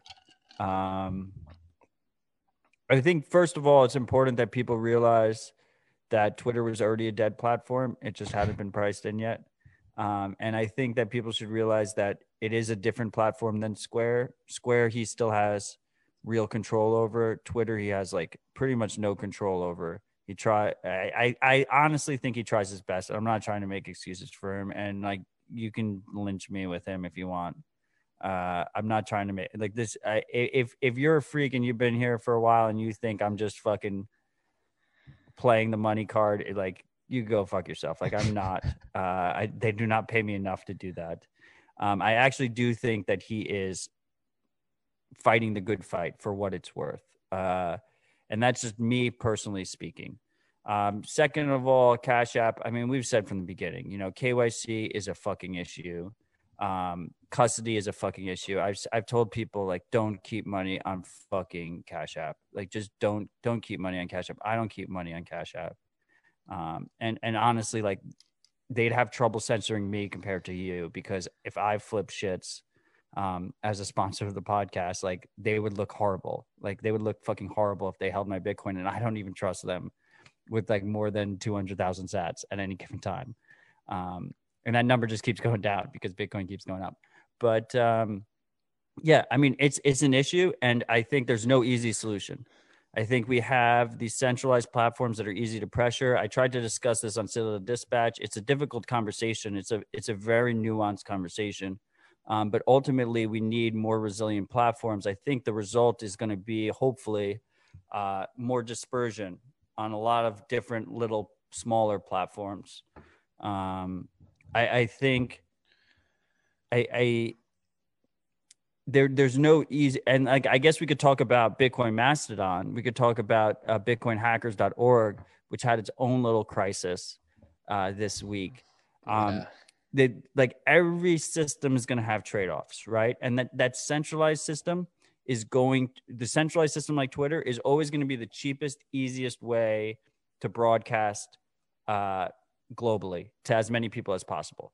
But you will always have the censorship issue. You will always have the centralization issue. You will always be someone else's bitch. They own your data. They can remove you from the service. And then you're going to go down. You're going to go down the scale, right? You're going to go down the scale. If you hand deliver someone a PGP encrypted message, that is the most censorship resistant social media that has ever existed. And that is fucking horrible to use. Like, you're not going to hand deliver, PGP encrypted messages to people. So we're going to be at different levels of this trade-off balance. And with Bitcoin Mastodon, as we saw, you can use your own instance. It is a federated open version of Twitter where you could basically run your own node and interact with other people on other servers. Or you can use someone else's server. And a lot of people were using friend of the pod, Rodolfo's instance, bitcoinhackers.org. And now there's censorship issues because you have to trust him. You have to trust him and all the liabilities on him for all the content that's being put out there. And you start hitting these kind of issues. So really what we want to see, I think, is you want to see models where people are using their own instances, or I still think Mastodon has its own issues, and I don't think we're quite there yet. But even with Mastodon, the best case scenario for Mastodon is that we have smaller private instances that all interact with each other. We don't want all the Bitcoiners on a single fucking instance that can be logged, that can be tracked, that can be shut down super easily. You don't want that. You want as many smaller instances as possible. I'm not going to defend Rodolfo's actions. He is a friend, disclosure. I don't agree with everything he fucking does. But he has shut down signups for Bitcoin hackers. He wants people to move away from his instance. He wants people to use smaller instances. I think long-term, that's best case scenario for Bitcoiners. I think if we are going to use Mastodon, we need to have many small instances. And I think that's a stopgap, and then we move forward. And I think we have multiple tools at our disposal. We have Telegram. We have Keybase, BitcoinKeybase.com. We have a massive group of Bitcoiners over there, over 1,000 Bitcoiners now, with multiple different subgroups within BitcoinKeybase.com. We have Sphinx. Come join us over at Tales from the Crypt's Sphinx Tribe, tribes.sphinx.chat. And we're going to have multiple different platforms. And that's really that's the way we're going to see this thing go. And yes, it's not ideal. Oh, I wish I had a global platform where I could hit everyone. Yeah, 100%. But if censorship resistance is the important thing, we're not going to have that. And this is a trade-off we're going to have to deal with. Right. Yeah, it's beware, freaks. Trade-offs exist, and it's a weird new world. We potentially fucked up the internet the way we designed it with all these centralized services up to this point in town. And I think, yeah, it sucks to see all the censorship going on when there's so much potential for good to be created out of all the technologies that exist today, and those in power and those in high positions within the tech elite are just deciding to squash freedoms, which sucks. Just a reminder here for a threefold. Let's go threefold. First of all, like Trump was kind of on point with seeing it all happen and try and push back, but this whole idea of removing Section 230 is a horrible fucking idea. Agreed. We will see more. We will see more censorship, not less, because Section 230 means that they don't have liability for what's on their platform. But if all of a sudden they have liability for every single shit post, then you're going to see more so-called far right or whatever content that is deemed, not allowed, is going to get removed just voluntarily to protect themselves legally. The second thing is this idea that we can run on our own nodes. Yeah, 100%. This is the Bitcoin way, right? This is the way. Like we want to be able to use my own local hardware to do it. But you have to realize that this is going to rely on, right now, as it is relies on Tor. It relies on Tor. Otherwise, you're going to expose your IP address. So can we rely on Tor for uptime? I'm not sure if we can. And then the third thing is just like, guys, there's no perfect solution. There will not be a perfect solution. The perfect solution is that our government should not be actively working against us. They should be fighting for our own best interests. We're in failure times. If you're in a time when you have to worry about your own government that you pay taxes to, that you live amongst, that you have to fight them because they're not working in your best interest, that they're not helping you, that they're actively fighting against you, that's failure times. There's no best case scenario there. We just do whatever we can fucking do. We do the best we can fucking do. Yes. And it's gonna be a fight. It's gonna be pain. There's no easy solution. No, we are debt serfs. What's up, fellow debt serfs? That's what we are. We are cogs in a machine that is run amok and is woefully off track. And people are going along with it. Most people are going along with it. Most people want the government to step in and to solve a lot of these problems, and are willingly giving away their freedoms because their feels have been hurt so bad. I like what you just said there. We're in failure mode. Like it has failed. We don't have fucking free speech in America anymore. Like, are we free? Like, again, I had this like internal battle where the American ideals that this country was built on are something so incredible to strive for and something that should be strived for. And we should try to build technologies and systems that assure that we get those ideals or as close to those ideals as possible moving forward. But it's hard to say that I love the idea of America, those ideals, but America in its current form today, even if it is still the freest country in the world comparatively, it's not as free as it fucking can be. And you shouldn't be okay with that. You shouldn't just take it lying down and be like, oh, well, we have more freedom than those guys over there. So it's like, it's better. But they're trying to fuck you, freaks. They want to control you. And it's going to take a lot of work to build these open source systems, these open source solutions that get us our liberties back, particularly free speech and association in the digital age. So before you get marked a domestic terrorist for being a Bitcoiner, because that's coming. Like all these people are getting deplatformed by Twitter, Apple App Store, Plaid, Stripe, AWS. You see what Chain Analysis posted while we were recording? No. They said the far right received donations via Bitcoin. Yeah, exactly. Fuck you, Chain Analysis. Of course they did. That's what, like, Bitcoin's an apolitical messaging protocol. And guess what? It is there when people need it most. And guess what? If you're going to deplatform and demonetize all of these people on the far right, like, love it or hate it, Bitcoin exists and it is going to be there for them because it doesn't know. Bitcoin, the network, has no idea that we label these people as alt-right and they have certain ideas and are using Bitcoin for specific purposes. The Bitcoin network has no idea. It will send the transaction of a Proud Boy as well as an Antifa member in the same block. Like, it doesn't care. But they're going to use this narrative. They've already tested out the narratives with the Silk Road, Bitcoin's for drug dealers and people doing shady shit on the internet. And now Bitcoin is the domestic terrorist currency of choice. It's coming, freaks. Front run it, push back and be like, all right, asshole, yes, of course they're using it. They have no other option. But it's just the way it is. It's not the way. You can't nerf the world. What do you expect to do? I was listening to Tim Dillon's podcast and he made a really good point. If you're going to deplatform and go after these people, have a witch hunt on these people, and just get them out of their jobs, get them even more desperate. Like, how do you think they're going to react? Do you think they're just going to go home and be like, they won, I'm done? Like, you're just going to enrage people even more. You're just stoking more tension. Like, it doesn't make any fun. It's not de-escalating the situation in any way, shape, or form. You're just escalating and pushing people to the edges, which is gonna get us in a hairy situation. Not us. I'm not going to be storming the Capitol or going to any demonstrations. The best way to protest and to fight back against this stuff is to do stuff like we're doing now. Educate people about Bitcoin. Build on Bitcoin. Make sure you're using Bitcoin as privately as possible. Make sure you're adding to Whirlpool liquidity to increase the anonymity set of the whole network, not only yourself. Like, you don't go storming the Capitol building. It's not going to be as effective as running a full node.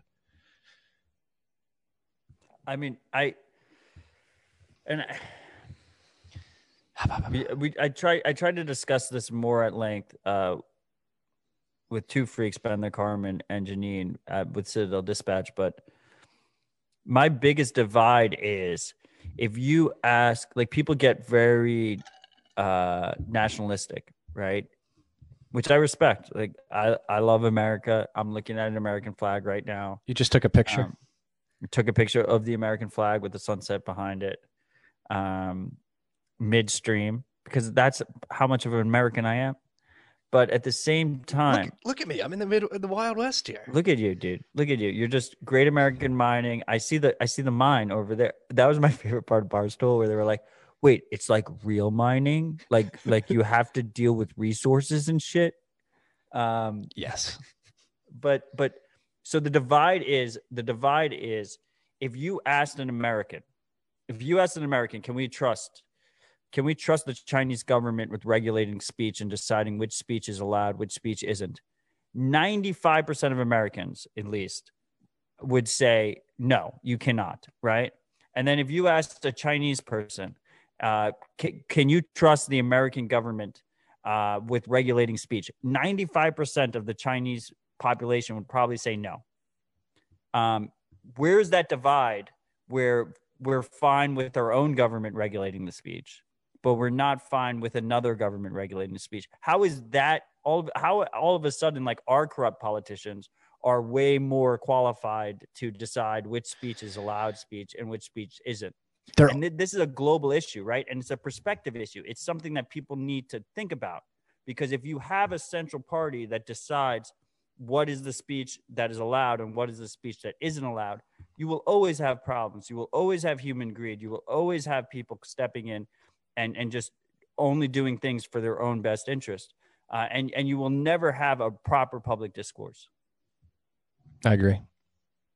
Politicians the world over are all terrible scumbags. Like Xi and company, they're going to team up with whoever it may be, whoever's in charge. Like, that's maybe the one saving grace for Trump, in my mind at least, is he at least put up a facade that he was fighting back against China's encroachment, in particular their surveillance arm to the rest of the world. But if you look at the U.S. intelligence agencies, they want to be better at what China does and subject us to what China does. Like they're not going to save us. We have to save ourselves. Save yourself, freaks. Like, don't depend on these politicians to do it, or a tech platform to do it, or anybody else but yourself. Like, you have to run the nodes. You have to contribute to the discussion, the education, the efforts. It's going to be like, there's a good argument to be made that the experience on the internet, if we go this route, is going to be considerably worse than we've become used to in recent years.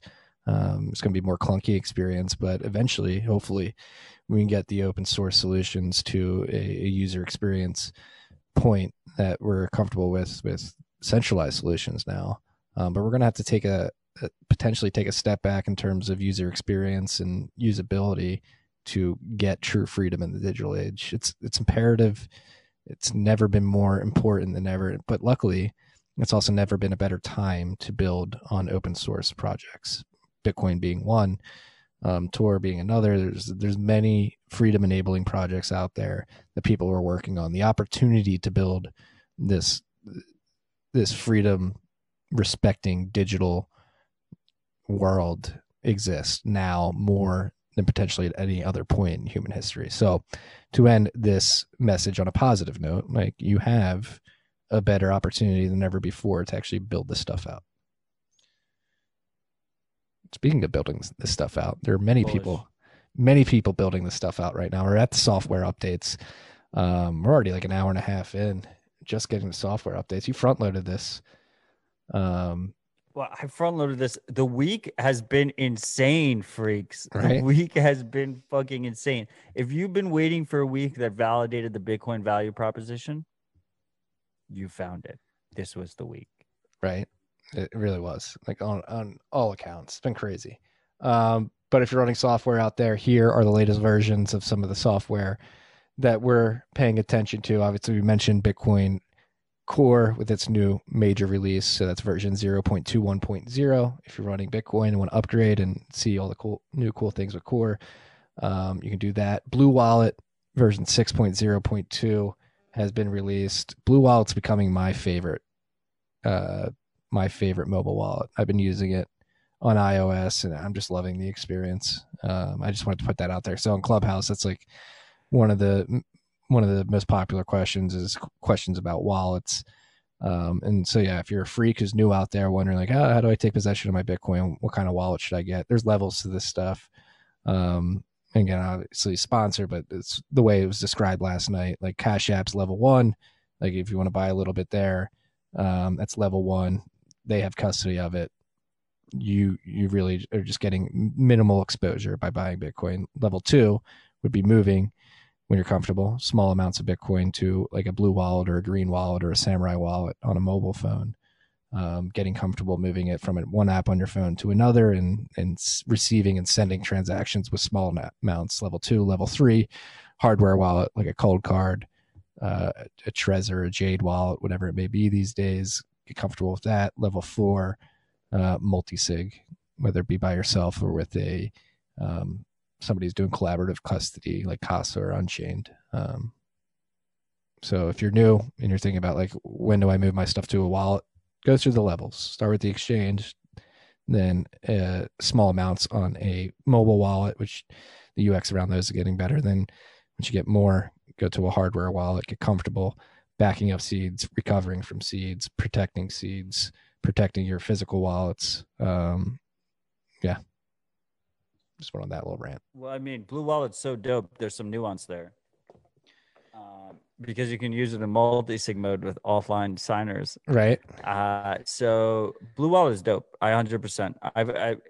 There's only 2 mobile wallets that I recommend anymore for on-chain, and that's Blue Wallet and Samurai. And Samurai's Android only. You iPhone plebs, just I guess you're just waiting for Bitcoin apps to just get banned on the App Store, right? And then you'll switch over. Right. It's coming. But yeah, Blue Wallet is dope. They've been fucking killing it. So props to them.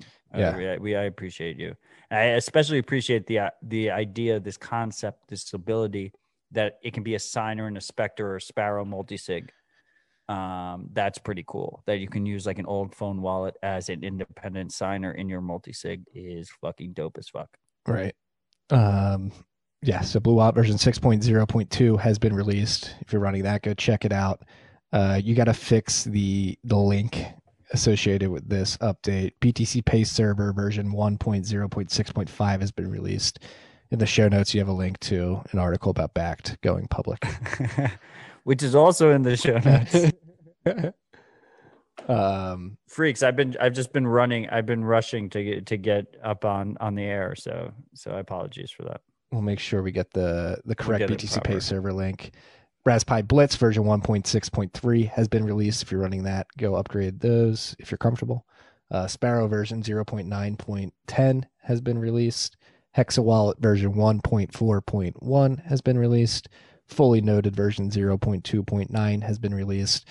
And Rodolfo warned me about this major release for Cold Card this week. Version 3.2.2 has been released. And that comes with a pretty extensive blog post. We will not read all the release notes here, but it's pretty big changes, mainly around Address Explorer improvements and multi-sig improvements. So being able to look up addresses and then utilize multi-sig easier. So you can view sub-accounts as they're exported. It finally has multi-sig wallet support on the app, I'm guessing, or on the device. You can enter any custom derivation path, which is pretty interesting. That's for more advanced users. I'm reading the show notes now. I told myself I want to do this, but yeah, big update. Rodolfo called you out and told you were going to have to do it. He did. I love the idea that people are writing release notes knowing that Marty has to read them, which is how you know we made it. Also, coincidence? I don't know. He released it 3 hours before RHR, made sure to get it out in time. This is what we've been telling maintainers. You should get your software out right before RHR so that we can break the news live. You know, that's the way to do it. So the big thing with Cold Card here, the big thing for me was a request that I asked for. So we've actually had 2 Cold Card updates since the last RHR. The most recent one is 3.2.2, but there was 3.2.1 since. 3.2.1 added, move the Address Explorer from like hidden in a menu up to the front. It's like the third thing you go down to, which is super important. Like if you're using it in air gap mode properly, you're supposed to verify every address. Like motherfucker had us going all the way down deep in the menu. So I made sure that we got that all the way up on the front of the menu. All you people who are using Cold Card based on my guides and shit, make sure you're verifying it on device. The address. You want to verify the address on the device. Yes. The second thing is with the most recent update, you can verify multi-sig addresses now, which is huge. Because you want to verify it on device. And the idea is that if the computer is compromised, the device you're using to use your Cold Cards is compromised, it's going to show you an incorrect address, and the Cold Card will show you the correct address. And if they don't match, you know it's incorrect. That's the idea. So now we have easy access for single sig. We have multi-sig support, even if you're not using just cold cards. But not every setup is supported. But even if you use the cold card with other devices, it should, if they use standard derivation paths, it should show it, and they're going to expand support there. So you can air gap check on your device. Another thing you can do if your setup is not standard is you can have multiple computers that are running either the same software or even better, different software that is showing you the addresses. So if you have two computers, one running Sparrow, one running Spectre, and they're both set up with the same multi-sig setup, and they're both showing the same address, then you're probably good to go. And if the cold card's showing the same address because it's a standard setup, even better, right? So there's like all different levels to here. And that's a good bridge, I think, for me to go into Sparrow and Hexa, which disclosure Hexa gave me I'm an advisor for Hexa, and I have a small equity position in Hexa, 0.75%, I believe. It's on Matadel.com if you want to check. Both of them made easy support with Core, which I think is super important, right? So Sparrow is massive. This is massive for Sparrow. Is that now they have BWT by Sheshek, which is basically it's an Electrum server that's built directly into Sparrow, so you can use it alongside Core. And all you need is Bitcoin Core and Sparrow, and you have access. Isn't that the plugin? Right, but it's built in now. Okay. It's the Electrum plugin, but it's built into Sparrow. Okay. So you can use Sparrow with either an Electrum server or you can use it with Bitcoin Core. And what's really cool there is you can have two laptops, or two desktops, or a desktop and a laptop, and one is running Spectre plus Core, and one is running Sparrow plus Core, and then you have your multi-sig, and both are going to show you the same address. And if they don't show you the same address, then don't send it to that address. Right? So you have two different multi-sig quorum creators. So you're verifying through two different. Well, you have two different coordinators. Yes, there we go. Right, and then you have whatever signers you've decided on. And hopefully one of those signers is cold card. And hopefully it's a standard setup. So you can verify it on cold card. You can verify it on the multiple coordinators. You can verify it across the basis. If any of them are incorrect, you don't send to the receiver address. So we're slowly improving our setup here to be more resilient. It becomes kind of ridiculous to attack someone. Yeah. Right. And to the point where you have to realize, like, it's the age-old joke that we made in elementary school and shit, right?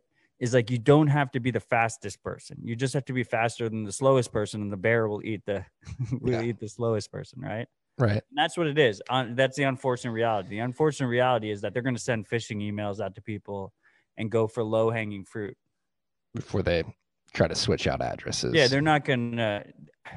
No, there's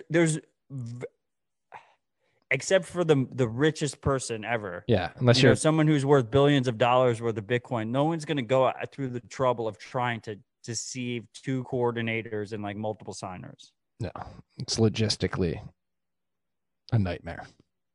Yeah, they're going to go for low-hanging fruit. They're going to go for the easiest. So, freaks, don't ever give your seed phrases out to anybody asking for it. You should never be prompted to put your seed in unless you're recovering from seed. Don't fall for these phishing attempts. They're going to increase. That's why the news out of Ledger is very troubling. It's going to make it easier for those phishing attempts to happen against Trezor clients specifically. Last software update, Mempool V2 has been released. Major release. This is pretty cool. Supporting backends for Bitcoin Core, RPC, Electrum Server, and Explorer. It's going to have a fully functional block address and transaction explorer with APIs, the dashboard layout displaying fee estimates and other real-time stats, which has already been there, and support for multiple networks, including testnet, Liquid, and Bisq. So they're adding some data to the platform too, of some tangential Bitcoin software. Yeah, that seems like the pretty big one. So shout out to Wiz and team. So the big thing here is Mempool V2 is already live on mempool.space if you use it, but now like the additional functionality that you've gotten comfortable with mempool.space, you will get on your own node, whether that's Raspberry Blitz or Umbrel or Ronin Dojo. If you run your own dedicated Pi node, now you'll have that actual functionality on for Mempool. Yes, with your own node. But remotely, if you want to connect to it remotely, you're going to have to rely on Tor. So hopefully Tor will be up. Hey, hopefully we can only hope. I don't know if I like that we can only hope. I just want to, my conversation with Catan and Wiz was ridiculously timely considering all the censorship that we've had. You should go listen to that if you haven't listened to that yet. Like it would be a great conversation for today, and it happened before today happened. Yeah. I mean, our boy Matt Odell has been on a content grind last 3 weeks. It feels like you've been on a show a day at least, or a panel a day. We should talk about that. We should talk about my work at Bitcoin Magazine. Oh yeah. How was how's it been going? Planning Bitcoin 2021. I will bet anyone that Bitcoin 2021 happens. But I have insider knowledge, so that's not allowed. So you shouldn't bet me. I'm looking forward to that. I mean, we're going to plan the best 100K party ever. I think, you can ask Marty. The big secret here is that we would, I would advise anyone for free for the better of Bitcoin. And if I can convince someone to let me bill them hourly, like that's the fucking gold mine. But the Bitcoin Magazine team is fucking fire. It's run by a bunch of plebs over there, and they're proper Bitcoiners.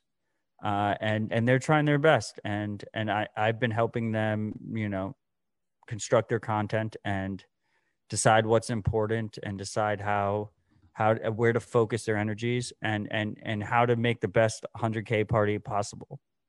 And I'm just looking forward to seeing how this all plays out. But it was time for a public announcement.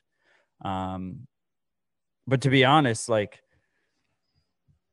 the two of us have been working with the Bitcoin Magazine team for years. Right. I love those guys. We had RHR live on the roof for their last live conference. We're going to have RHR live on the roof on the next fucking one. And it's going to be fucking a great fucking time. It's going to be a great fucking time. And it's important that we have established media that's like a proper media outlet. That's not just like putting crypto in every fucking title and is like filled with proper Bitcoiners. And that's why it's super important that I think that we support Bitcoin Magazine. And they're not perfect. They're going to make a lot of mistakes. They have made a lot of mistakes. But they mean well. And that's been my focus over there. When they have the stalwart from a technical journalism perspective in the space, Aaron Van Weerdum, actually reading his piece helped me write my piece today. I wrote his breakdown of core version 0.2 1.0. I mean, and anything he breaks down really is incredible. And everybody else at Bitcoin Magazine is doing their part to get quality Bitcoin information out there. Shout out to CK, excuse me, not CK. Got CK Snarks on the mind. CK, David, everybody. I had David on the pod. Go listen to that episode. That was a fucking fire episode. Yeah, he'll get David you bullish. Bailey. We have Pete Chagua over there. Sorry if I mispronounced your name, is an OG.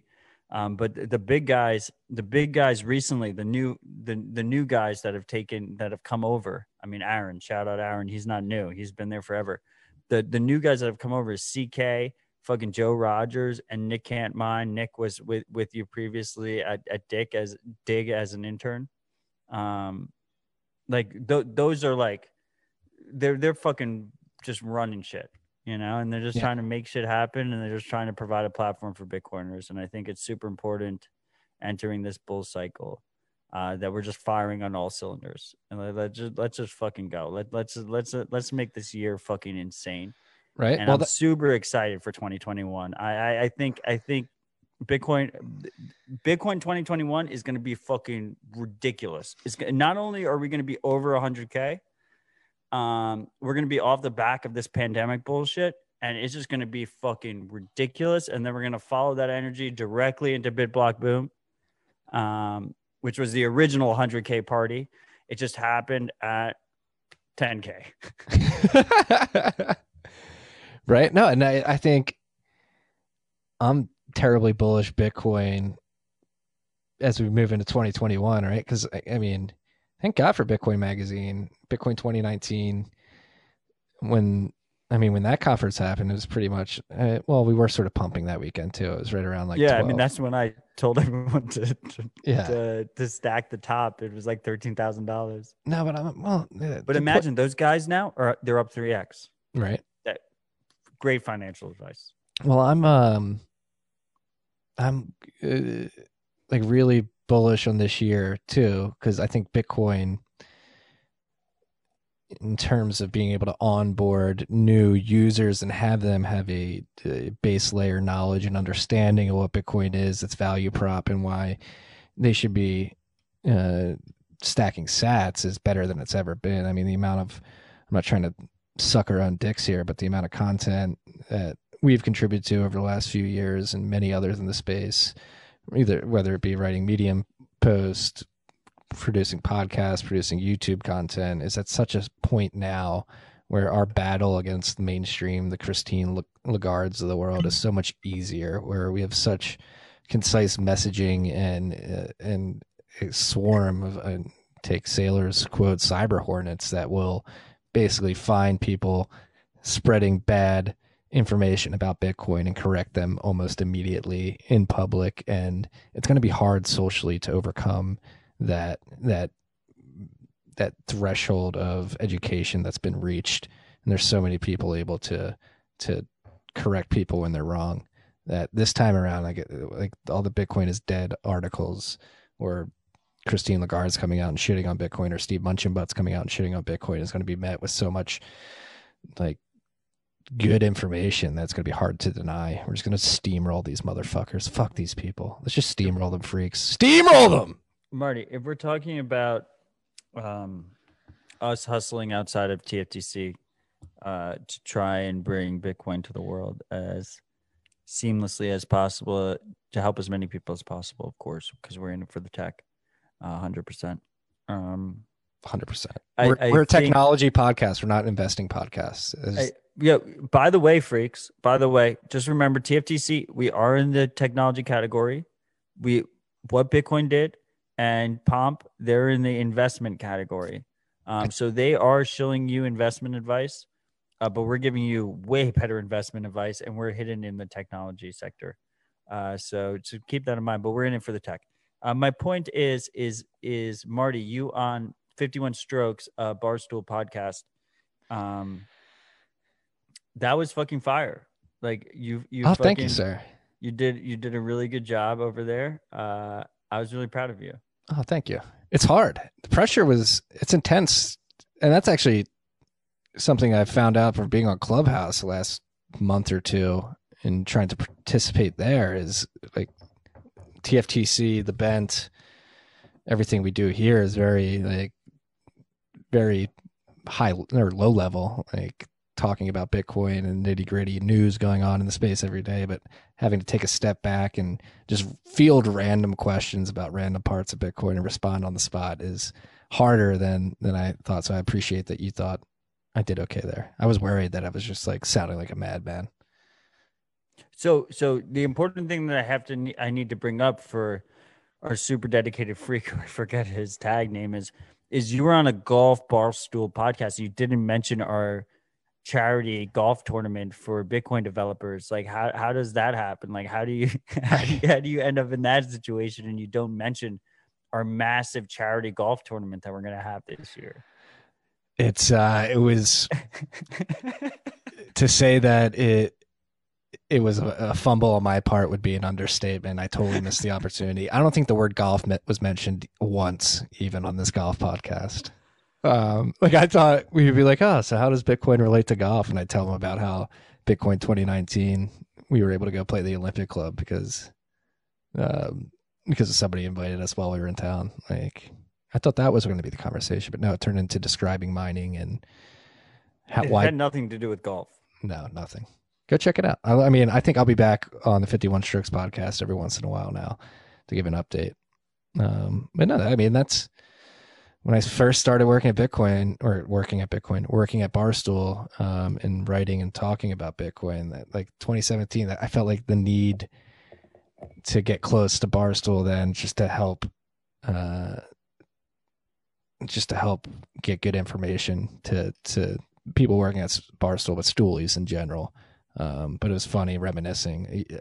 It's the lesson learned is you're never going to be able to like shake people straight into just DCAing into Bitcoin. The way shitcoins work, they're just naturally going to be drawn like flies to shit. But as Caleb basically described, yeah, he learned his lesson. He got burned, learned his lesson. He's DCAing in now.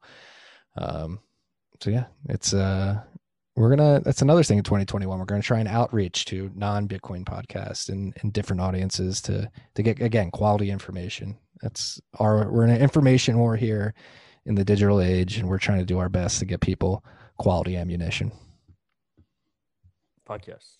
Yes. But like, we'll never forgive you for not chilling our amazing golf tournament that we're going to have. You're the one organizing it. You have not thrown a date out yet. So if I were going to mention it, we're going to say, hey, you show up at some point later this year. You were literally on you were on like the most prominent golf podcast that exists. Is there any better golf podcast than 51 Strokes? Well, see, I think you're getting 51 Strokes confused with Foreplay, which is their other golf podcast, which is actually like they actually get on courses and interview Tiger and stuff like that. Barstool's like their best competition is themselves. It's true. that do it themselves. But they should not have gotten rid of Bitcoin, Marty. Poor Barstool. They're not going to be able to compete on the Bitcoin side. No, I'm making way more money by myself than I was at Barstool, but I love Got them. Have fun staying poor. Make sure you're dumping your cuck bucks over there on the pirate ship. We got that out there too. We got Big Cat saying cuck bucks now. I think that's a huge. Dude, people like cuck bucks. People do like cuck bucks. Well, people like not liking cuck bucks. Yes, I mean it's very powerful. Very powerful. Bakkt is going public via the New York Stock Exchange. Are we excited about this, Marty? I don't know. Like the whole SPAC movement, it seems very gimmicky to me. Like no matter whether it's Bakkt or any other company doing this SPAC. So a SPAC, I forget what it stands for, but it's a lot of ways, or the most popular way that people have been going public over the last 12 months, it seems at least. So what you do is you get a couple or a few companies that team up and they sort of merge and go public together, or they're like in this public SPAC, which acts as a mutual fund of public companies. I don't know exactly. I'm not well versed. Again, it seems they merged with a public company. They're going to merge with a public company that's already public. Right? Okay, so Bakkt is merging with VPC Impact Acquisition Holdings. You take a shitty public company, and then the only value of that shitty public company is that it can be merged with a valuable private company that becomes public without going through the process. Yeah, so it's which like is more common historically than it is today, but has been a very easy way to become public. Yeah, it's like an acqui-hire for a bit license or something like that. Yeah, so Bakkt, they're going to be merging with VPC Impact Acquisition Holdings, valued at $2.1 billion. Offering will be, so that's the other thing, they've been an IPO for this. That'll be in September. Oh, excuse me. This company held Does this matter? It held its IPO in September of last year. Does anyone use Bakkt? I think some people do. I don't remember when we were bullish on this shit. Right. I don't care. Yeah, whatever. Bakkt's going public. I don't use Bakkt's products. I mean, I just want to like talk shit to my past self. The firm said over 400,000 consumers. Did it matter? Did Bakkt matter? Did we spend all these cycles on something that didn't matter? Possibly. I think so. We don't even have our back senator anymore. Right. I don't even think Clark's got backed. Yeah, Kelly LaFleur. She got she's not in Georgia She's not anymore. LaFleur. LaFleur is that fucking movie. She's Loeffler, right? Isn't that how you pronounce LaFleur. it? LaFleur is what's the Dodgeball. movie? Dodgeball, yeah. Yeah. There you go. I'm pretty sure her name's Loeffler, but yeah, she lost. LaFleur. And like, not only did she lose, like people didn't like her. Yes. It sucks. Yeah, no, people hated her. They did not like her in Georgia. This is why we focus on Bitcoin. This is interesting news. So I guess we'll tie in something that's not on the list, but it's mining related as well. I see Freaks Yeah, mention we have to bring this up, in the Marty. comments. Poolin released a hash rate token. I don't know how I feel about it. I mean, it just seems like cloud mining in a gimmicky way, which throwing an ERC20 token on it. In my opinion, I think there will be better hash rate products that come to market. I don't know if you need an ERC20 token to distribute Bitcoin accrued via hash futures contracts. I could be wrong. It just seems a little like over engineering to me. They're trying to get on the DeFi bandwagon, right? Yeah, that's what it seems like. Is that you can use it's an ERC20 token. It's cloud mining on steroids, right? Like Yeah. people shouldn't do cloud mining. If you're gonna mine, you should control the hardware. If you don't control the hardware, someone's playing games with you. You will probably get fucked. You might have good timing. They might be honest with you. You might be good, but you should just assume that if you don't control the hardware, you're better off stacking sats. Like just stack yourself instead of doing that. Yeah, you need crazy competitive advantages and that's what this is, right? And I think we will see ultimately like a lot of these the big pools are going to all issue tokens, I think. Because it allows cloud mining to be like kind of as frictionless as possible. They can scam you with the least friction possible. yeah, see, well, I'm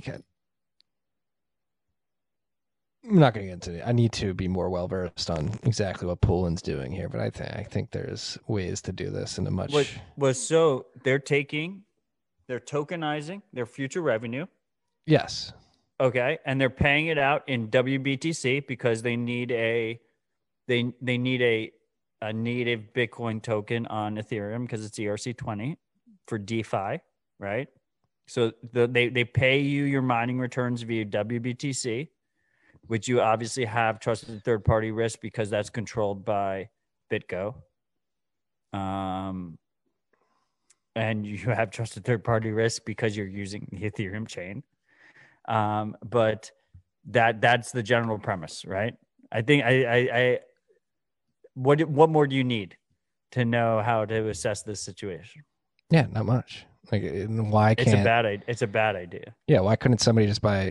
Why does the contract have to be connected, especially if it's being offered by a centralized operator like Poolin? Like, why does it need to be offered on a decentralized protocol? Because it's regulatory arbitrage. Yeah, I guess it's the same reason why DeFi exists in the first place, right? Is this idea that if they can pretend they're distributed enough, they're decentralized enough, then maybe they won't get prosecuted or they won't require KYC. Yeah, right. They're able to do it on these. It's the same exact idea. Like we saw with Shapeshift, they removed KYC if you do ETH tokens only, right? Yeah. But they still have KYC if you do any of the other chains. And the idea is that they're pushing off that liability, and there's like a regulatory arbitrage opportunity where they're pretending they're distributed when they're not. Yeah. And like I said, I think there will be better hash rate futures products that come to market. We'll see though. They're experimenting. I think it's a bit fatty, FADDY. Again, gimmicky.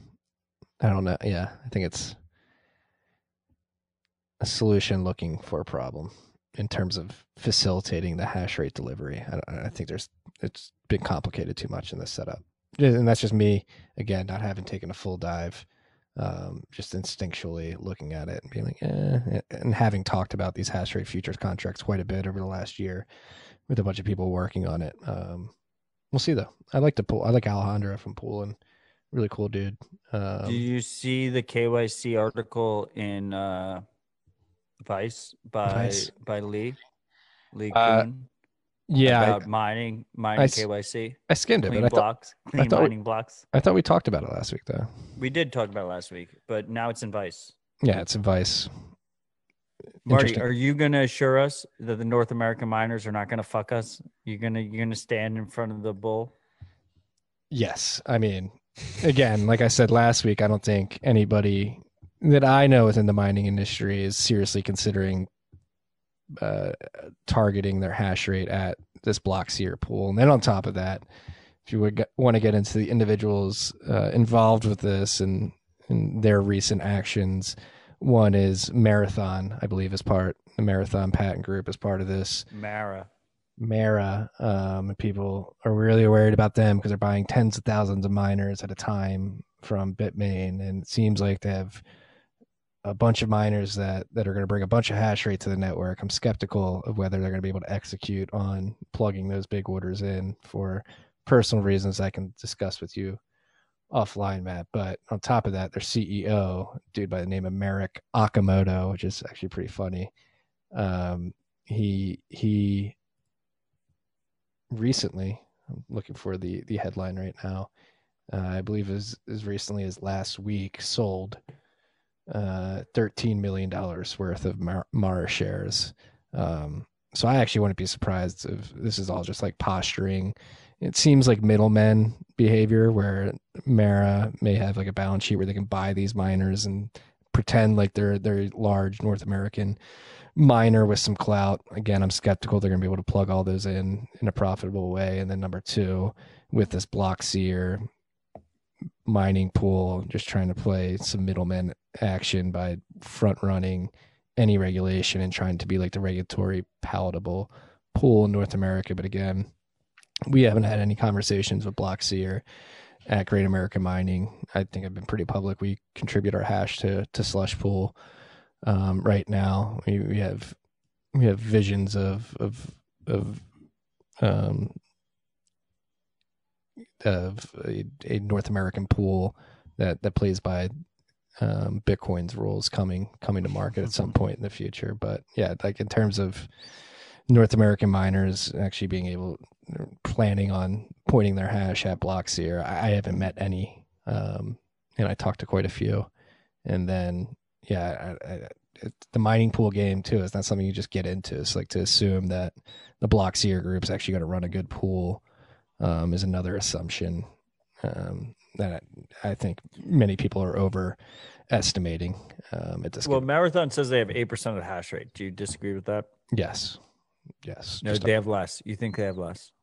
I mean, they may have 8% of hash rate if they add in miners they don't have plugged in that they bought. Doesn't count. That doesn't count. No, I don't think they have 8%. Ask anyone who ordered a Butterfly Labs pre-order about what you do in terms of right. Yeah, I think that's of counting miner pre-order hash rate. It's a very strong claim. Yeah, I mean, I love you guys. I love you, Marty. Everyone I know in North American mining, I love. I am ready for you guys to be the enemy. Bring it. I do not expect. When Marty says to me, "Are we a free country?" In my mind, I laugh. Right, and I wonder what happens if North American mining gets to a certain threshold, and I think if you ask any miner what they want ultimately is they don't want 70% of the mining in China, they don't want 70% of the mining in America, they want it distributed as much as possible, and I think it helps every single miner globally if we have. If we have it as distributed as possible, and really ultimately what all these different regulations are gonna do is they're gonna distribute it, right? Is like this idea that in any given country, if they come down too hard, it gets distributed. And we saw that in China, and we're kind of seeing that in America now. And you're just going to have it in all different places. You're going to have smaller miners in all different places, and that's best case scenario for Bitcoin. Yeah. And again, not to talk my own book, but that's why I think getting oil and gas producers integrated with Bitcoin mining's very important, especially smaller producers that aren't like blue chip multinational. Like, and again, particularly here in the United States, Mexico, and Canada, it's like a really interesting scenario that's presented itself. The fact that the sources of energy, in this case, natural gas, are spread across many borders, whether it be national or state borders, and then beyond that, company borders as well. So you have distribution in actors between small producers, medium producers, large producers, between states. You have different regulations in different states. Wyoming's got a lot of gas in it. They seem to be pretty forward thinking, goes beyond countries, from down to Mexico up to Canada. So in terms of North America, like in trying to game theory this out and think about how it can be robust, it's getting as many producers at all levels, as many states at all levels, and all countries in North America involved, just to have that arbitrage on each level, whether it be the corporate, state, or nation state level. But yeah, it's something that everybody should be aware of. And like I said last week, it's something why I think even during these bull markets, we should be pushing the activation to Taproot and the testing and activation or rollout of Stratum V2. Stratum V2 would severely reduce the ability for regulators to actually enforce these types of actions on mining pools, because the mining pool is not the central actor anymore. The individual miners within the pool that are deciding to create their own block templates are the actors in this case. And then once that happens, again, it gets back to that scenario in which the regulations are too dumb and too expensive to enforce, because you, in that case, expect every individual miner within that mining pool to KYC every other miner. And that's just logistically not going to happen, nor is it wise, because you don't want a bunch of individuals holding each other's personal information on servers that they store at their houses. Yeah, Freak Art by Design mentioned that he thinks Stratum V2 is more important than Taproot, and I would tend to agree with him. Like this idea, basically, like the idea is that we have like 5 or 6 mining pools that are centralized third parties that are security holes. And once you have Stratum V2, it doesn't matter. Like we could have one mining pool. Yeah. And we'd be fine, because the individual miners, the guys that are contributing work, would get to decide what gets included in each block.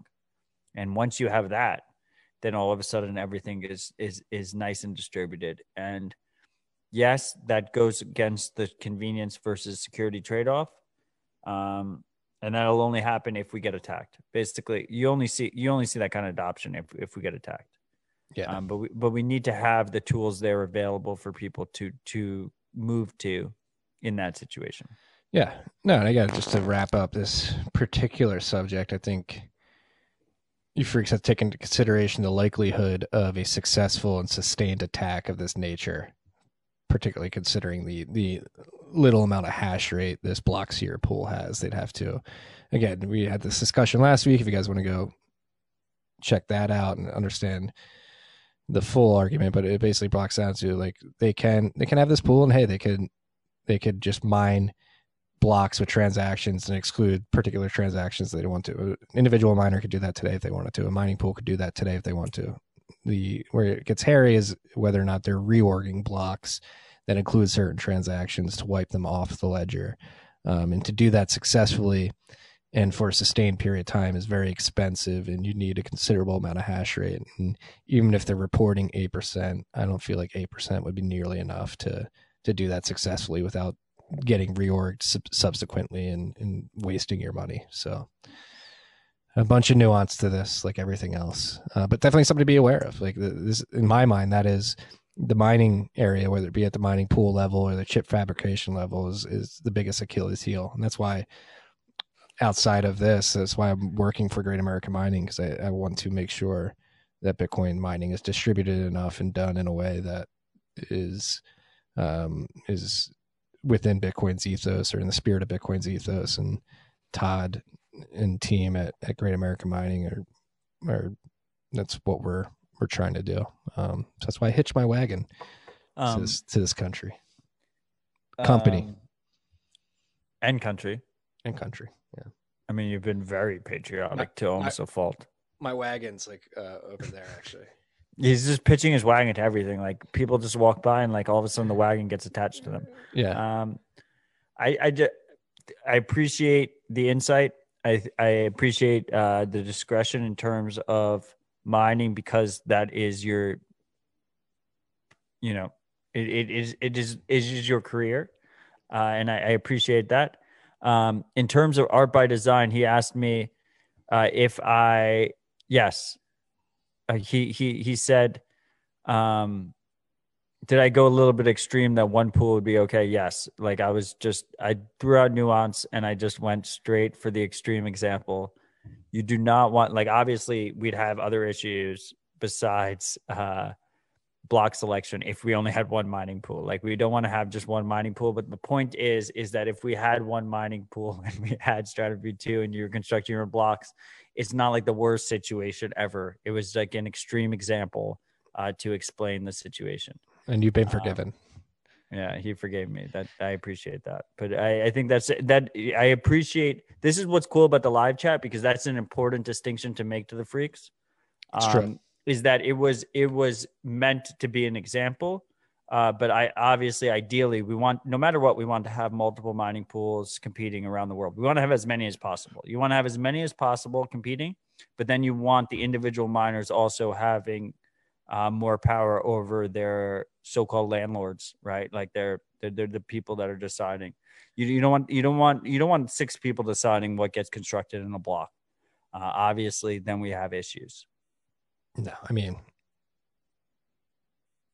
luckily the ability to switch between pools is very easy today, but if we're being honest with ourselves here, there's very few pools. It would take the combination of very few pools to amass considerably more than 50% of the network hash rate right now. So yeah, I agree with art design as well. Like Stratum V2, from a resiliency and robustness and security perspective, is probably more imperative than Taproot at this given point in time. But so happy to see the Square Crypto. Let's get both. But yeah, it's great to see the Brains OS team building that out. Now they have some help. Square Crypto, we talked about last week, sent a grant to an Anon dev who's going to be working on that specifically. So hopefully we get this to market. At least we're thinking about it right now, freaks. Get the message out there. Stratum V2. FinCell. They're extending the comment period. Our comments worked, freaks. They got. Did you provide a comment, Marty? I may have. Yes, I did. Yeah, I doxed my IP. You have to speak up. And now you give me the FinCEN link directly. I don't have my VPN on because of recording. You didn't give me the archive link. Too late. I'm on FinCEN. Welcome. Hey, what's up, FBI agent? FinCEN extends comment period for. They don't need your IP address, Marty. They know who you are. Yeah, you're pro Bitcoin. I think I'm on every list that is related to Bitcoin that is out there.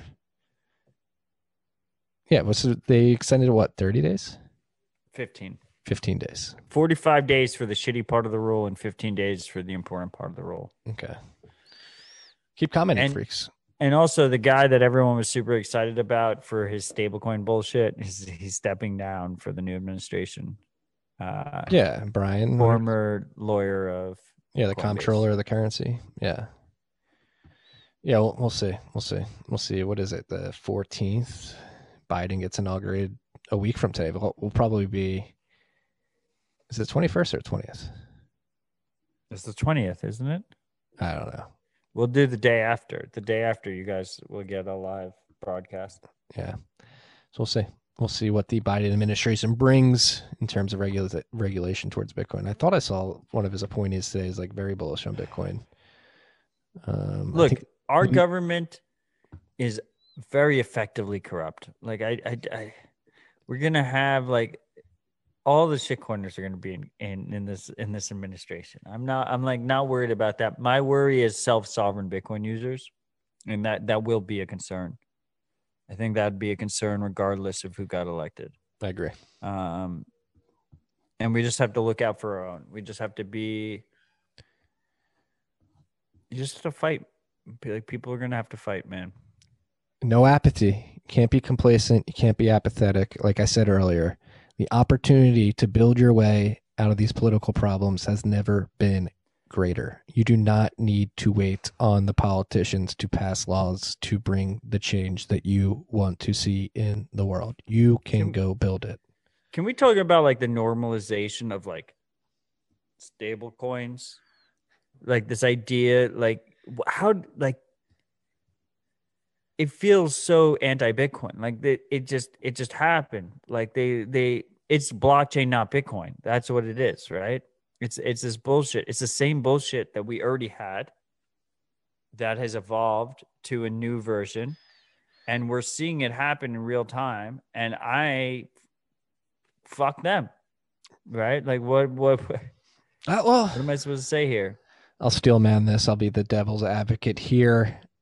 It seems that particular parts of the world where stomaching Bitcoin's day-to-day volatility is detrimental to the ability to purchase day-to-day goods. Stable coins fill a niche role as Bitcoin's in its monetization event.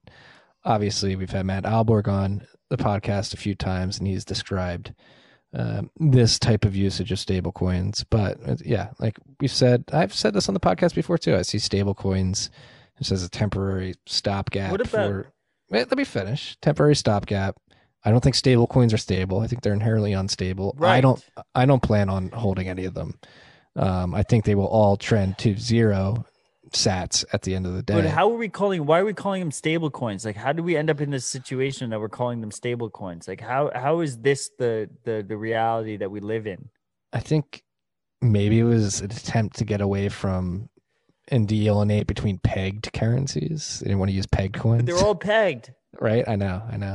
I think it was maybe, I don't know. Maybe it's just stems from like to sort of define like a stable coin is cryptocurrency specific. A pegged currency is specific to the fiat world. Banker was that huge ICO. Wait, so basically I woke up this morning, right? And I had to move out of my cabin and I drove to this house. And I said to myself, I was like, we've been calling it stable coins for a bit now. Like, I feel like they pulled one over us. You know, it's like the unhosted wallets versus just self-hosted, unhosted, hosted bullshit. You know, like if you have a wallet that you control the keys, it's a fucking Bitcoin wallet, right? Like, how did we end up in a situation where we're calling things stable coins? Like, how do we end up in a situation with the controller of the currency, the guy who's like in charge of currencies, like, yeah, we have these stable coins, like they're like inherently pegged to our like shitty fucking money, and like we have this shitty money, and like we have a digital equivalent of that shitty money that you can hold control of a private key, and you can receive shitty money via that private key. Like, how did we end up in that situation? Like, what the fuck? What fucking happened? No one fucking pushed back, and it just happened. I'm trying to look up the history of it right now. So the first stable coin, as we would define it today, was created at BitUSD in new bits. I think Dan Larimer might have been a part of that. Could be wrong though. Or I'm thinking BitShares. Of course he was involved with it, man. I think so. 2014 BitUSD and new bits. I don't know if they referred to it. I'm trying to find if they referred to it as a stable coin. They're not stable. They're going down it's like obviously stable coins. I'm trying to get to the etymology of the word. That's where I'm trying to get to. Like, who first said it was it the first US dollar pegged cryptocurrency that referred to itself as a stable coin? Just stuck, or is it something that was thrown on later in life? If any of you freaks know, I can't find it. That'd be interesting to know. Like, was Tether called a stable coin when it was like, yeah, that's what I'm saying. It's not even Tether, right? Like, It's like if Tether did it, I understand. Like they're like kind of black market people, and they're like trying their best to like make a black market dollar, and like I'm cool with that. Like, oh, you want it's stable. It's attached to this dollar, but black market wise, you don't have KYC. But like, why did we just like assume like stable coins? Like, why are we just cool with this? Why are we cool with this concept? No idea. I Like mean, Sats are my stable coin. Sats are my stablecoin. Bitcoin is my stablecoin. It's rooted in reality and stability and some volatility too. But you'll find that the volatility brings you stability because the volatility is usually up and to the right. It makes you feel good. Number go up, freaks. All the numbers are going up. RHR episode numbers went up today.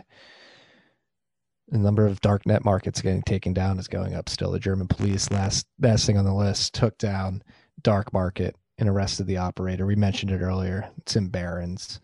As Matt mentioned, this is they're claiming to be the world's largest darknet marketplace. Imagine calling your dark net market dark market. Right. Like have some creativity. At the time, dark market nearly had 500,000 followers, 2,400. If I ran a dark market, I'd have the coolest name. Oh my God. Apologies, freaks. What would it be? I don't know. Like Zeus or Taken. it would probably be a Greek god. Medusa. Dionysus. God of wine. Right? Like there's so many good options. Oh, but I'm just going to call it dark market. It's like we're lazy as fuck. Yeah, it's the product that matters, not the name. You know? Do you think that's actual Max Kaiser in the comments? I don't know if it is. Trump's Tavern. What's up, Max? Puppy Sales in the chat now. Puppy Sale. Well, Puppy Sale's been in the chat the whole time. Puppy Sale's like dedicated. I thought we put Puppy Sale down. I killed Puppy Sale, but it was properly distributed.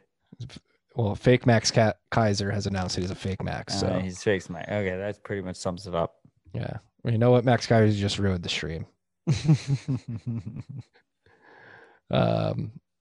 Yeah, I guess that's everything we got on the list. What else? Do we have anything to riff on here? I guess one thing I've been meaning to mention over the last few weeks, but always forgot. Now it's on the top of my head. Maybe old news at this point, but Hong Kong completely, utterly just under. Yeah, this was the year in review. When you asked me why I was so bearish, I was like, we fucking lost them, man. They're gone. They're over. They're done. There was something in the last 3 weeks that happened, correct? Surfer Jim's real. Yes, Jim. You're the most real thing in her world.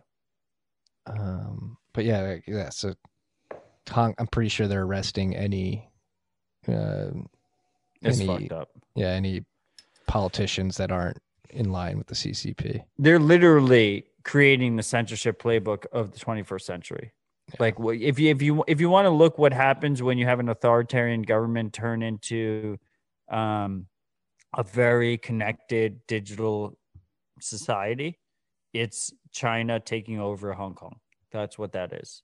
And you had a free society of Hong Kong that was very free speech focused, that was very digital, that a lot of things were being logged, but they trusted their government, right? And then when things turned, the Chinese government took it against them, right? And they had all this data ready to go. And that's the concern, right? The concern is that you sit in a government where you feel comfortable and you're recklessly just releasing all this information. And I'm not talking down to people. I am doing this right now. I trust my government enough not to throw me into a fucking gulag for talking my own fucking mind. But my face is here. My name is here. People know who I am. I got my IP address that's getting publicly broadcast. Like these things are known, right? But I'm trusting that my government's not going to fucking completely turn on me. And that's what happened in Hong Kong. And then their government completely turned on them. And then China just completely just destroyed them.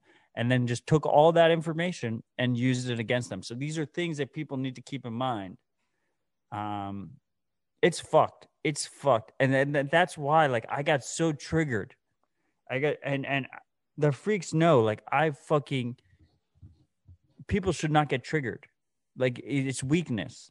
But at the same time, like, we had people saying like, "Oh, Happy New Year! Like everything's gonna be great!" Like blah blah. Like fuck that shit, guys. Like this is wartime. Like we're fucking dealing with this shit. Like you have to deal with this shit. Like we have to be ready. We have to be prepared. Get ready. It's time to steamroll, bitches.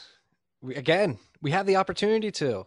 If you want to pick up, you don't have to pick up a rifle and go to war anymore to fight these battles. You can get on your computer, stack some sats, run a node, contribute to some code, contribute to some education efforts, getting the word out there.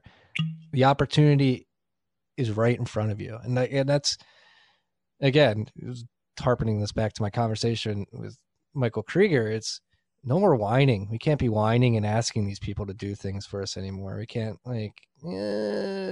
ban Trump from Twitter. Like he's fucking inciting violence. Kick Antifa off. FinCell's doing this to us. Steve Munchabut's doing this, and I'm guilty of it. I'm very guilty of it. Like, no more whining. No more fucking whining. Just fucking get out there and build the change you want to see in the world. It's never been more attainable or more accessible than it is today, January 14th, 2021. Let's do it, freaks.